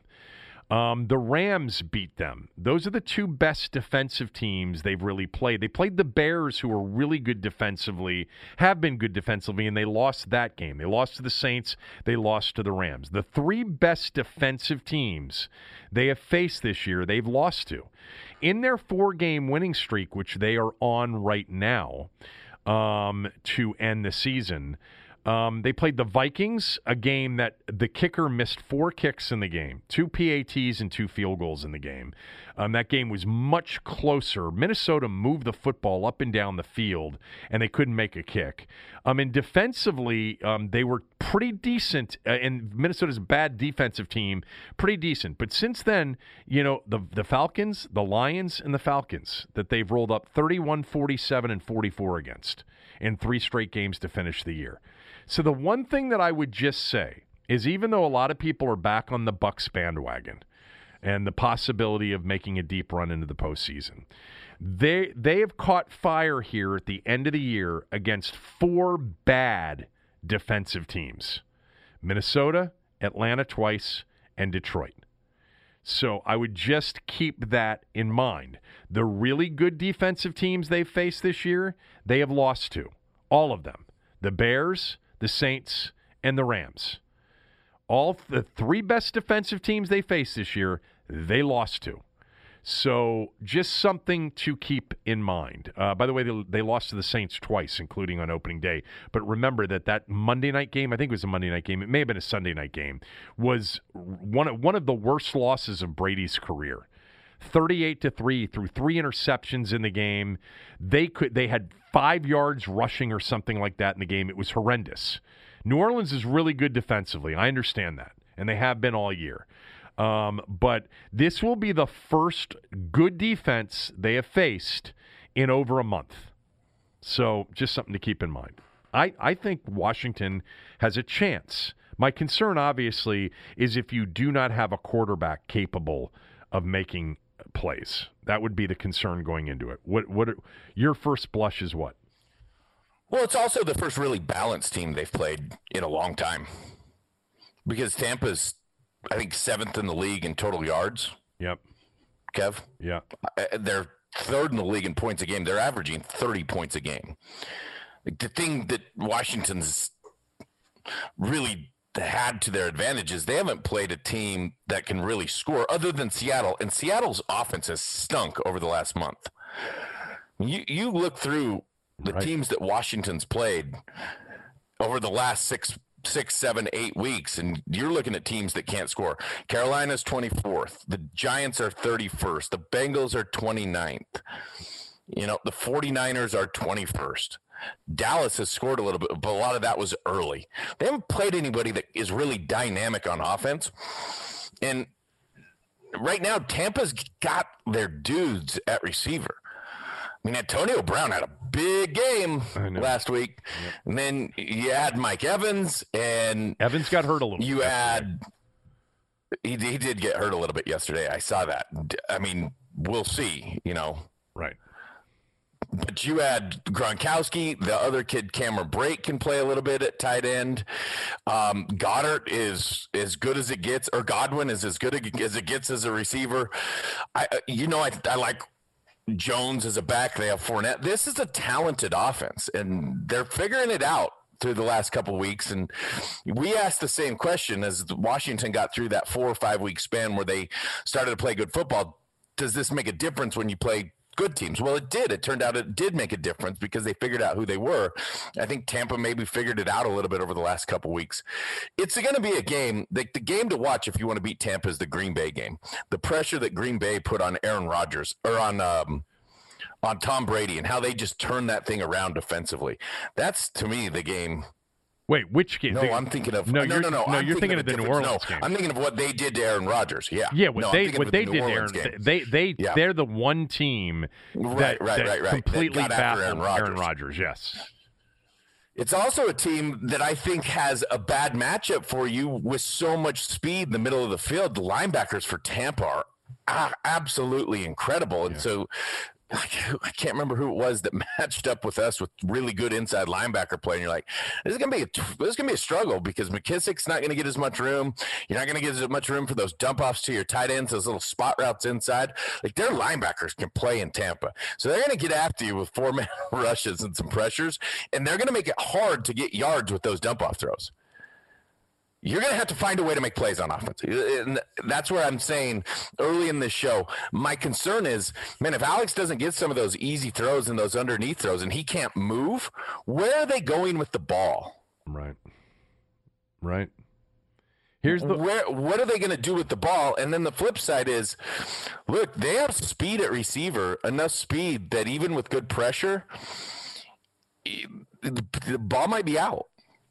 This is a really balanced football team. They're playing really good football. They're going to have to force Brady to turn it over. They're going to have to get it done on defense. This is where, like you said, they're not elite. They're a top 5 defense, and that defensive line is good enough to keep them a top 5 defense. They're going to have to show something elite and make some plays. Yeah, I didn't say they're top 5. I said they can be top 5. They are next year. I know they are statistically. They are. They have been. Yeah. Well, I don't view them as a top 5. I view them just outside of it, and approaching it. I do, and I certainly view the front 4 as top 5. So here's the thing about Todd Bowles. He is going to scheme up some pressure. He's going to scheme up some pressure, and if he's got a sit and duck quarterback, and that could be Heineke too. I mean, I don't even want to talk about Heineke. I don't know anything about Heineke other than what we saw. I mean, what are we talking about? We're talking about a guy that literally no one wanted, except for the guy that coached him last year for a little bit. That's fine.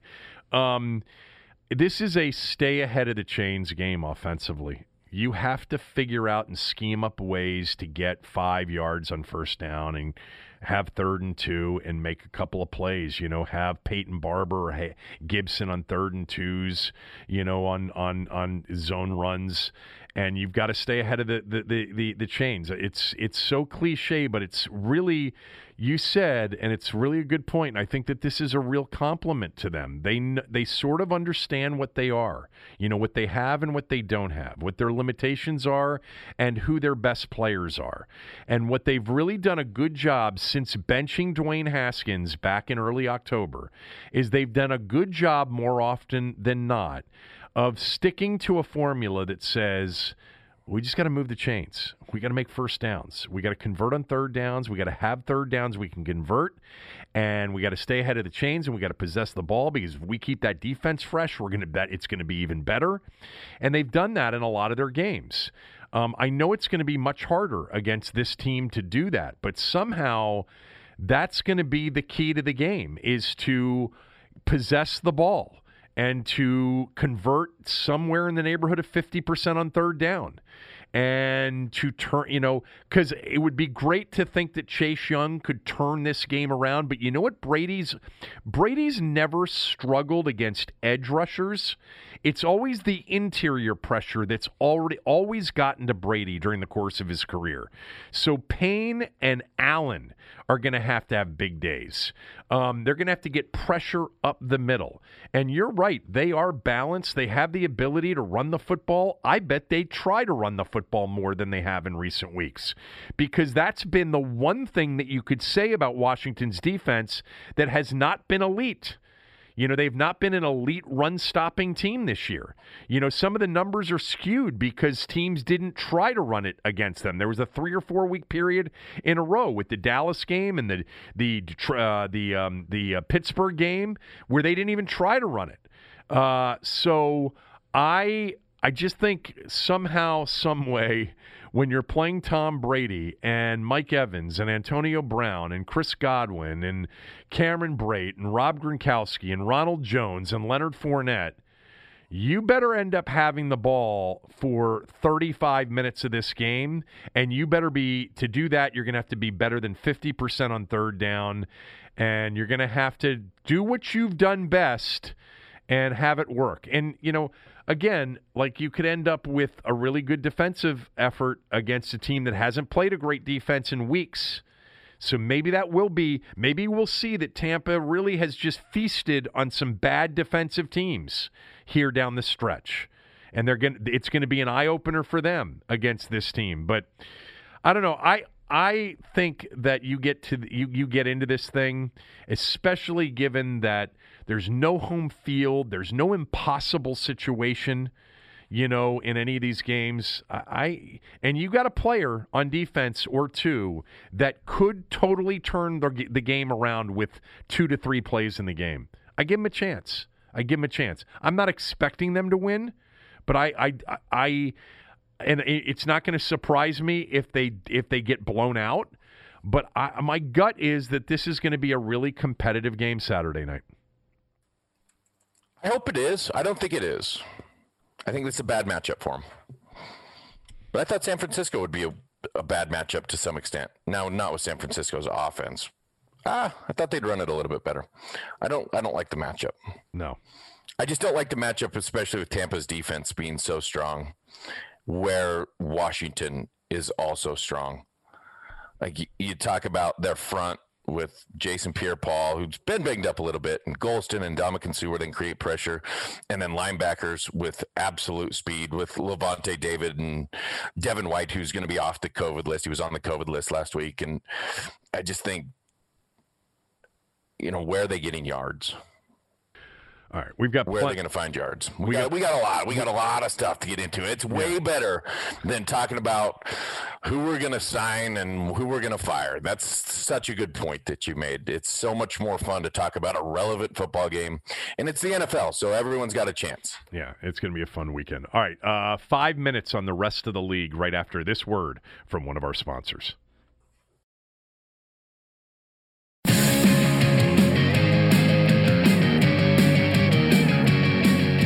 All right, this final segment brought to you by MyBookie. If you're looking for a place to bet these playoff games this weekend, MyBookie is the place to go. Use my promo code KevinDC, and they'll match your deposit up to half the amount that you deposit. So if you deposit $500, they'll give you an extra $250 to play with. You can deposit all the way up to $1,000, and they'll match that halfway, so you'll get $500 to play with. They'll have every possible way to bet these 6 playoff games this weekend, and then the national championship game, which is a week from tonight, featuring Ohio State and Alabama. Mentioned this many times. What you're looking for is a place you can trust, a place where you know you're getting quality point spreads, quality money lines, where you're getting fair pricing. You're not being gouged on pricing. What do I mean? Somebody asked me that, Cooley, the other day. What I mean by that is that the typical, what we call vigorish or vig on a loss, is if you bet $100 on a game and you lose, you pay $110. If you win, you win $100. That's the fee for the online online casino or taking your wagers. If you start seeing that you've got to pay 20% on a normal loss, that's too expensive. And MyBookie actually gives you opportunities to pay less than 10% on a loss. They're fair. They will pay you if you win. I promise you, you will not be disappointed. Give MyBookie a shot. Use my promo code KevinDC. It's at mybookie.ag. All right, real quickly, the Dallas game yesterday, the Cowboy fans have had it with Jason Garrett after 1 year. You mean McCarthy? I'm sorry, Mike McCarthy. They had it with Jason Garrett for many years. The thing that they're really complaining about is that Dallas scored a touchdown with 8.5 minutes to go in the game. They're in the third quarter. 8.5 minutes to go in the third quarter. They scored a touchdown to make it 20-15. And they're all screaming that McCarthy didn't go for two, because if he had gone for two, then on the final drive of the game, they were down. They would have been down 23-20 potentially, with a chance to kick a field goal instead of throwing an interception late on a desperation play.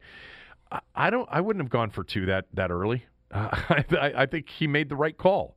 8.5 minutes to go in the third quarter, and I'll take 20-16 because when they kick a field goal on their next drive, I want to be down 7. I don't want to be down 8. There are too many possessions. This is what I've said many times about 2-point analytics or strategy. I hate analytics. Strategy. I wouldn't think about it in almost 90% of the situations until I got to the fourth quarter. When you have many possessions left in a game, you also have many different scoring opportunities and scoring types. Field goals, touchdowns, missed extra points, safeties. There are lots of ways you take the point in that spot. Now, a lot of people will tell you go for two on every one of them. You just keep going for two. Well, right now, Dallas, in a game where they had only scored 15 points and were having a difficult time against the Giants, I'm kicking with Zerline to make it 20-16. But anyway, the bottom line is the Giants defensively were good. Daniel Jones was much better yesterday in terms of his movement, healthier. And I actually think that if Washington hadn't won last night, I actually think that Dallas and or New York, but New York primarily because their defense and their ability to run the ball, would have been a very, interesting matchup for any team they faced as well. Like, I know the NFC East had a terrible year. Okay, and by the way, if the Giants had gotten in, they would have gotten in with a 6-10 record. 6-10. But I found that game, and I watched a lot of that game primarily, even though I was going back and forth with Red Zone and even the Ravens-Bengals game. I thought that both teams played. I don't think that Washington, the Giants, and the Cowboys here at the end of the year are terrible teams. The division gets painted that way, and it is what it is over the course of 16. But I actually think all three of these teams really improved as the season went on. But anyway, a little bit of a surprise to a lot of people. I think a lot of people thought Dallas was going to roll in this game. They had been rolling, but Daniel Jones looked healthier yesterday, and I thought he played pretty well. He had 2 turnovers. That was part of the problem, and that's going to be his problem. If he doesn't cut that out, he's not going to rise to a level much beyond a serviceable starter. Anyway, the Giants won, and they were the team sitting there rooting for Philadelphia on Sunday night. I don't think any of the teams are great football teams. Actually, they're better. The Cowboys would be a different team with Dak Prescott at this point. They figured out how to play defense in the back half of the season a little bit more under Mike Nolan. They're a better defense. But without Dak Prescott, I don't see it with Dalton, even with the weapons that they have. That's funny because Dalton wasn't a bad quarterback even up to a year ago in Cincinnati, but no one really thought Dalton was a top 20 quarterback. Right. The Giants have a chance to be good here in the future, though. I agree with that. I do. Daniel Jones will cut out the turnover thing. I mean, it's just what direction does Daniel Jones go? Because right now he's a guy that can run around, make some plays, make a lot of throws. Very close to what a guy like Josh Allen was a year ago, who under Brian Daboll in Buffalo looks like if he's not one or two, he's the third best quarterback in the league right now. It's crazy. He's amazing. You called it. If you watch Josh Allen, I called that he was a good quarterback. He's 10 times better than he was when he came into the league. Yeah, but with his footwork and his delivery. You said he was going to be a really good quarterback, that the accuracy issues weren't going to be an issue for him, and that he was going to be a big time playmaker. And you were right. But Daniel Jones could take that step.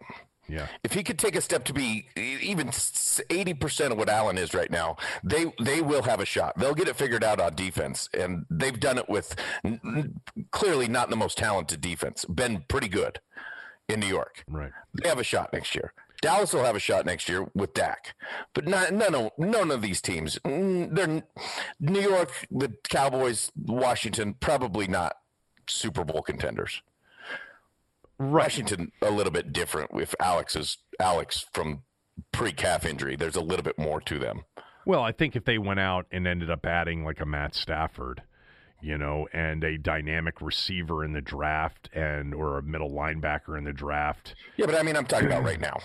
No. But I'm saying Washington, to me, actually, because of their defense, sure, is a good veteran quarterback, a quarterback answer away. Now, that's a big if. We understand that. I'm not saying it's just easy to go out and get that answer. And by the way, they are also the furthest away without a quarterback. Maybe not any further. I think they're all very similar. I think they're all very comparable teams as you begin next year.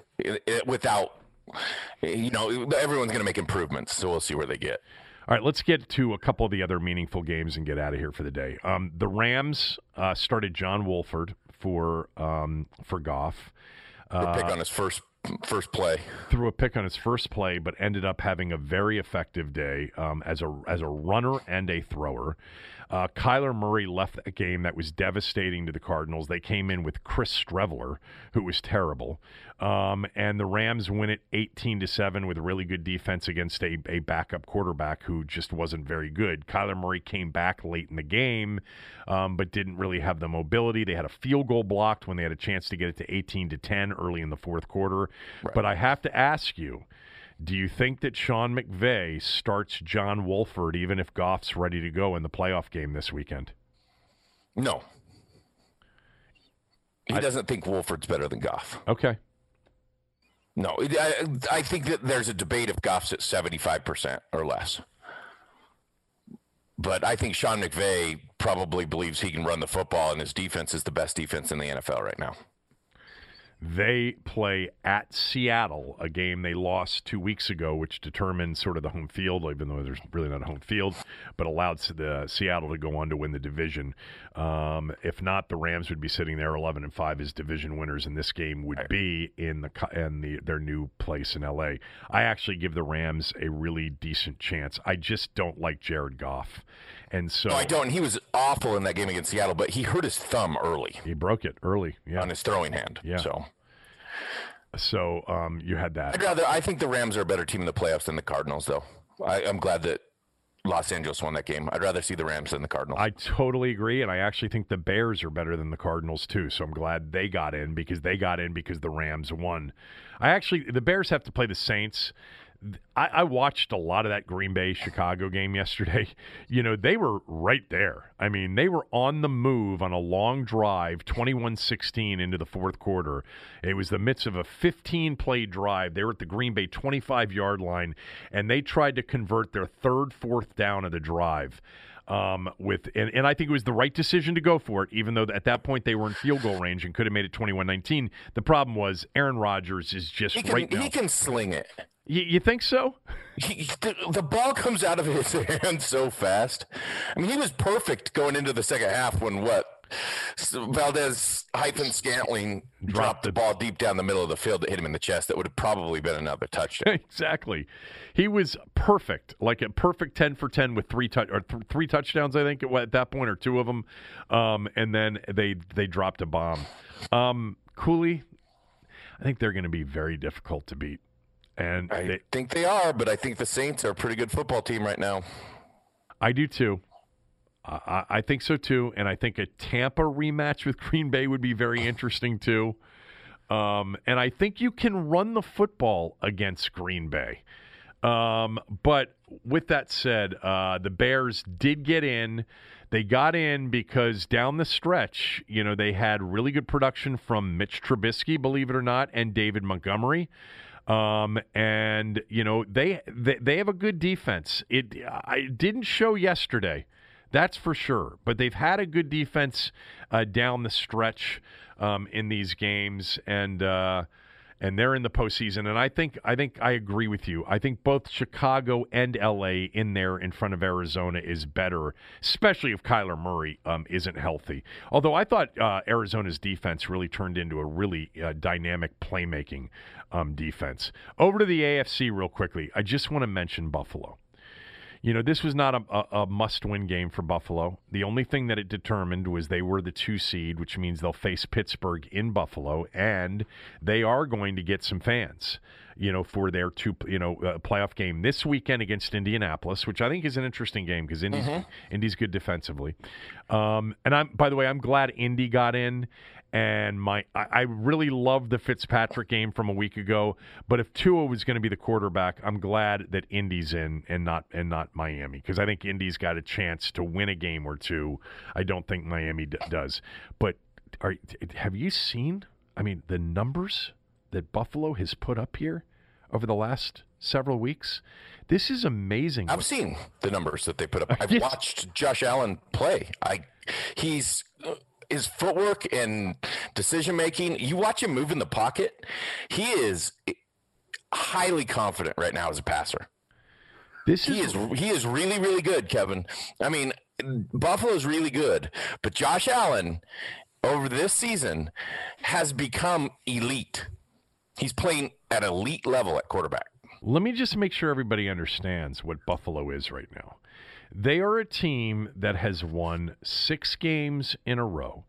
In those 6 games, none of them have been by less than double digits. They have scored 56, 38, and 48 in their last 3 games. By the way, against 3 good, very good defensive teams. 48-19 over Denver, 38-9 over New England, and 56-26 in a game they didn't even need to play anybody in against Miami to eliminate the Dolphins. Now, the Dolphins could have gotten back in had Indy lost to Jacksonville. They lost in the midst of this 6-game winning streak.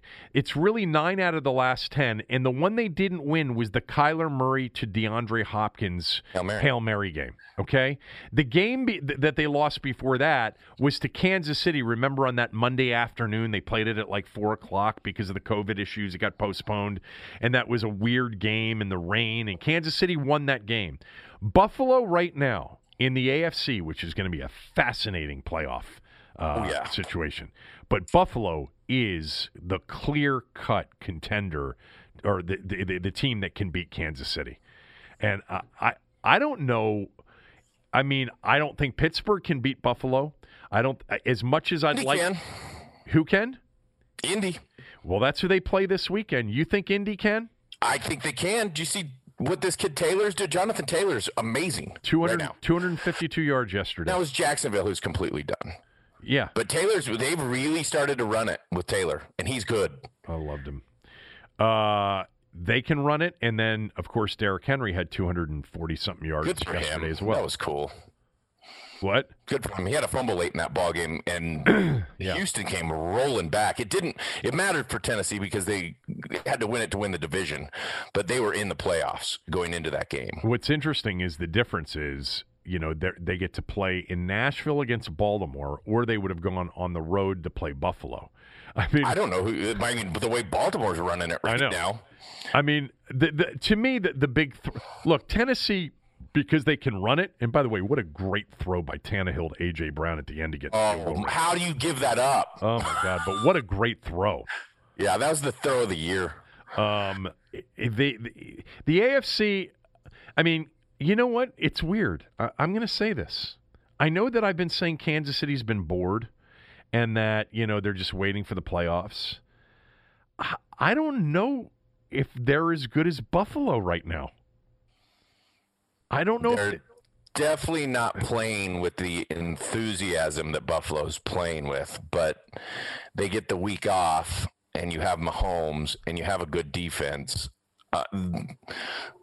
Kansas City wouldn't surprise me to roll to the Super Bowl. But I'm with you. I think they can be beat. Yeah. Well, anyway, what else are we missing? Anything else from the NFL yesterday? Key games? I mean, not really. No. There was Pittsburgh won an easy one. Baltimore won an easy one. Yeah. I mean, the Titans-Texans game to end the season, or end that 4 o'clock window, along with Denver and the Raiders, and I was interested because I had Denver plus the 3. And the Raiders scored and then went for 2. I knew he would go for 2 there, which is what I needed to happen, rather than go to overtime. That would have been bad for you. I think the Packers right now in the NFC, look, I think the Saints are better defensively. I just don't see anybody playing at Aaron Rodgers' level right now, other than Josh Allen. I mean, seriously, it's Josh. Mahomes is. He hasn't recently. He's that good. I know he's that good. I get it. God, is Aaron Rodgers wrapped up? I think the MVP. You don't like the Saints for some reason. No, I didn't early in the season. I'm totally with you. I think in the NFC they're the best defensive team. I think the Rams. The Rams are the best defensive I think the team. Rams are close. I think the Saints are. I think I'll take the Saints defense right now. And then Washington, Tampa are both really good. Yep. Yeah, Chicago is very good defensively too. Yeah, Chicago's another really good defense. So. Yeah. This will be a fun weekend. It will be. We'll have plenty of time to talk about it. All right. Have a great day, everybody. Thanks for listening. Back tomorrow with some film breakdown of the Philadelphia game for the offense. Tommy will be with us, too, to start the show. Enjoy the day. Everyone is talking about magnesium. It's all you hear about. But why? What do we know about magnesium? Well, magnesium is the #1 mineral that 75% of Americans are deficient in. If you are a woman over 35, magnesium will help you rediscover balance, energy, and vitality. Magnesium supports more than 300 enzymatic reactions in your body, including those involved in hormonal balance. From functional medicine doctors to mental well-being and female hormone experts, we all know that magnesium is the one mineral to improve all aspects of well-being and health. But which one? Magnesium Breakthrough from Bioptimizers, the trusted choice recommended by leading experts with 7 best-absorbed forms of magnesium to ensure your body receives the support it needs for overall well-being. Go to bioptimizers.com/balance today and use code BALANCE10 for 10% off. Support your journey to wellness at bioptimizers.com/balance. Magnesium Breakthrough from Bioptimizers, your foundation to optimal health and vitality.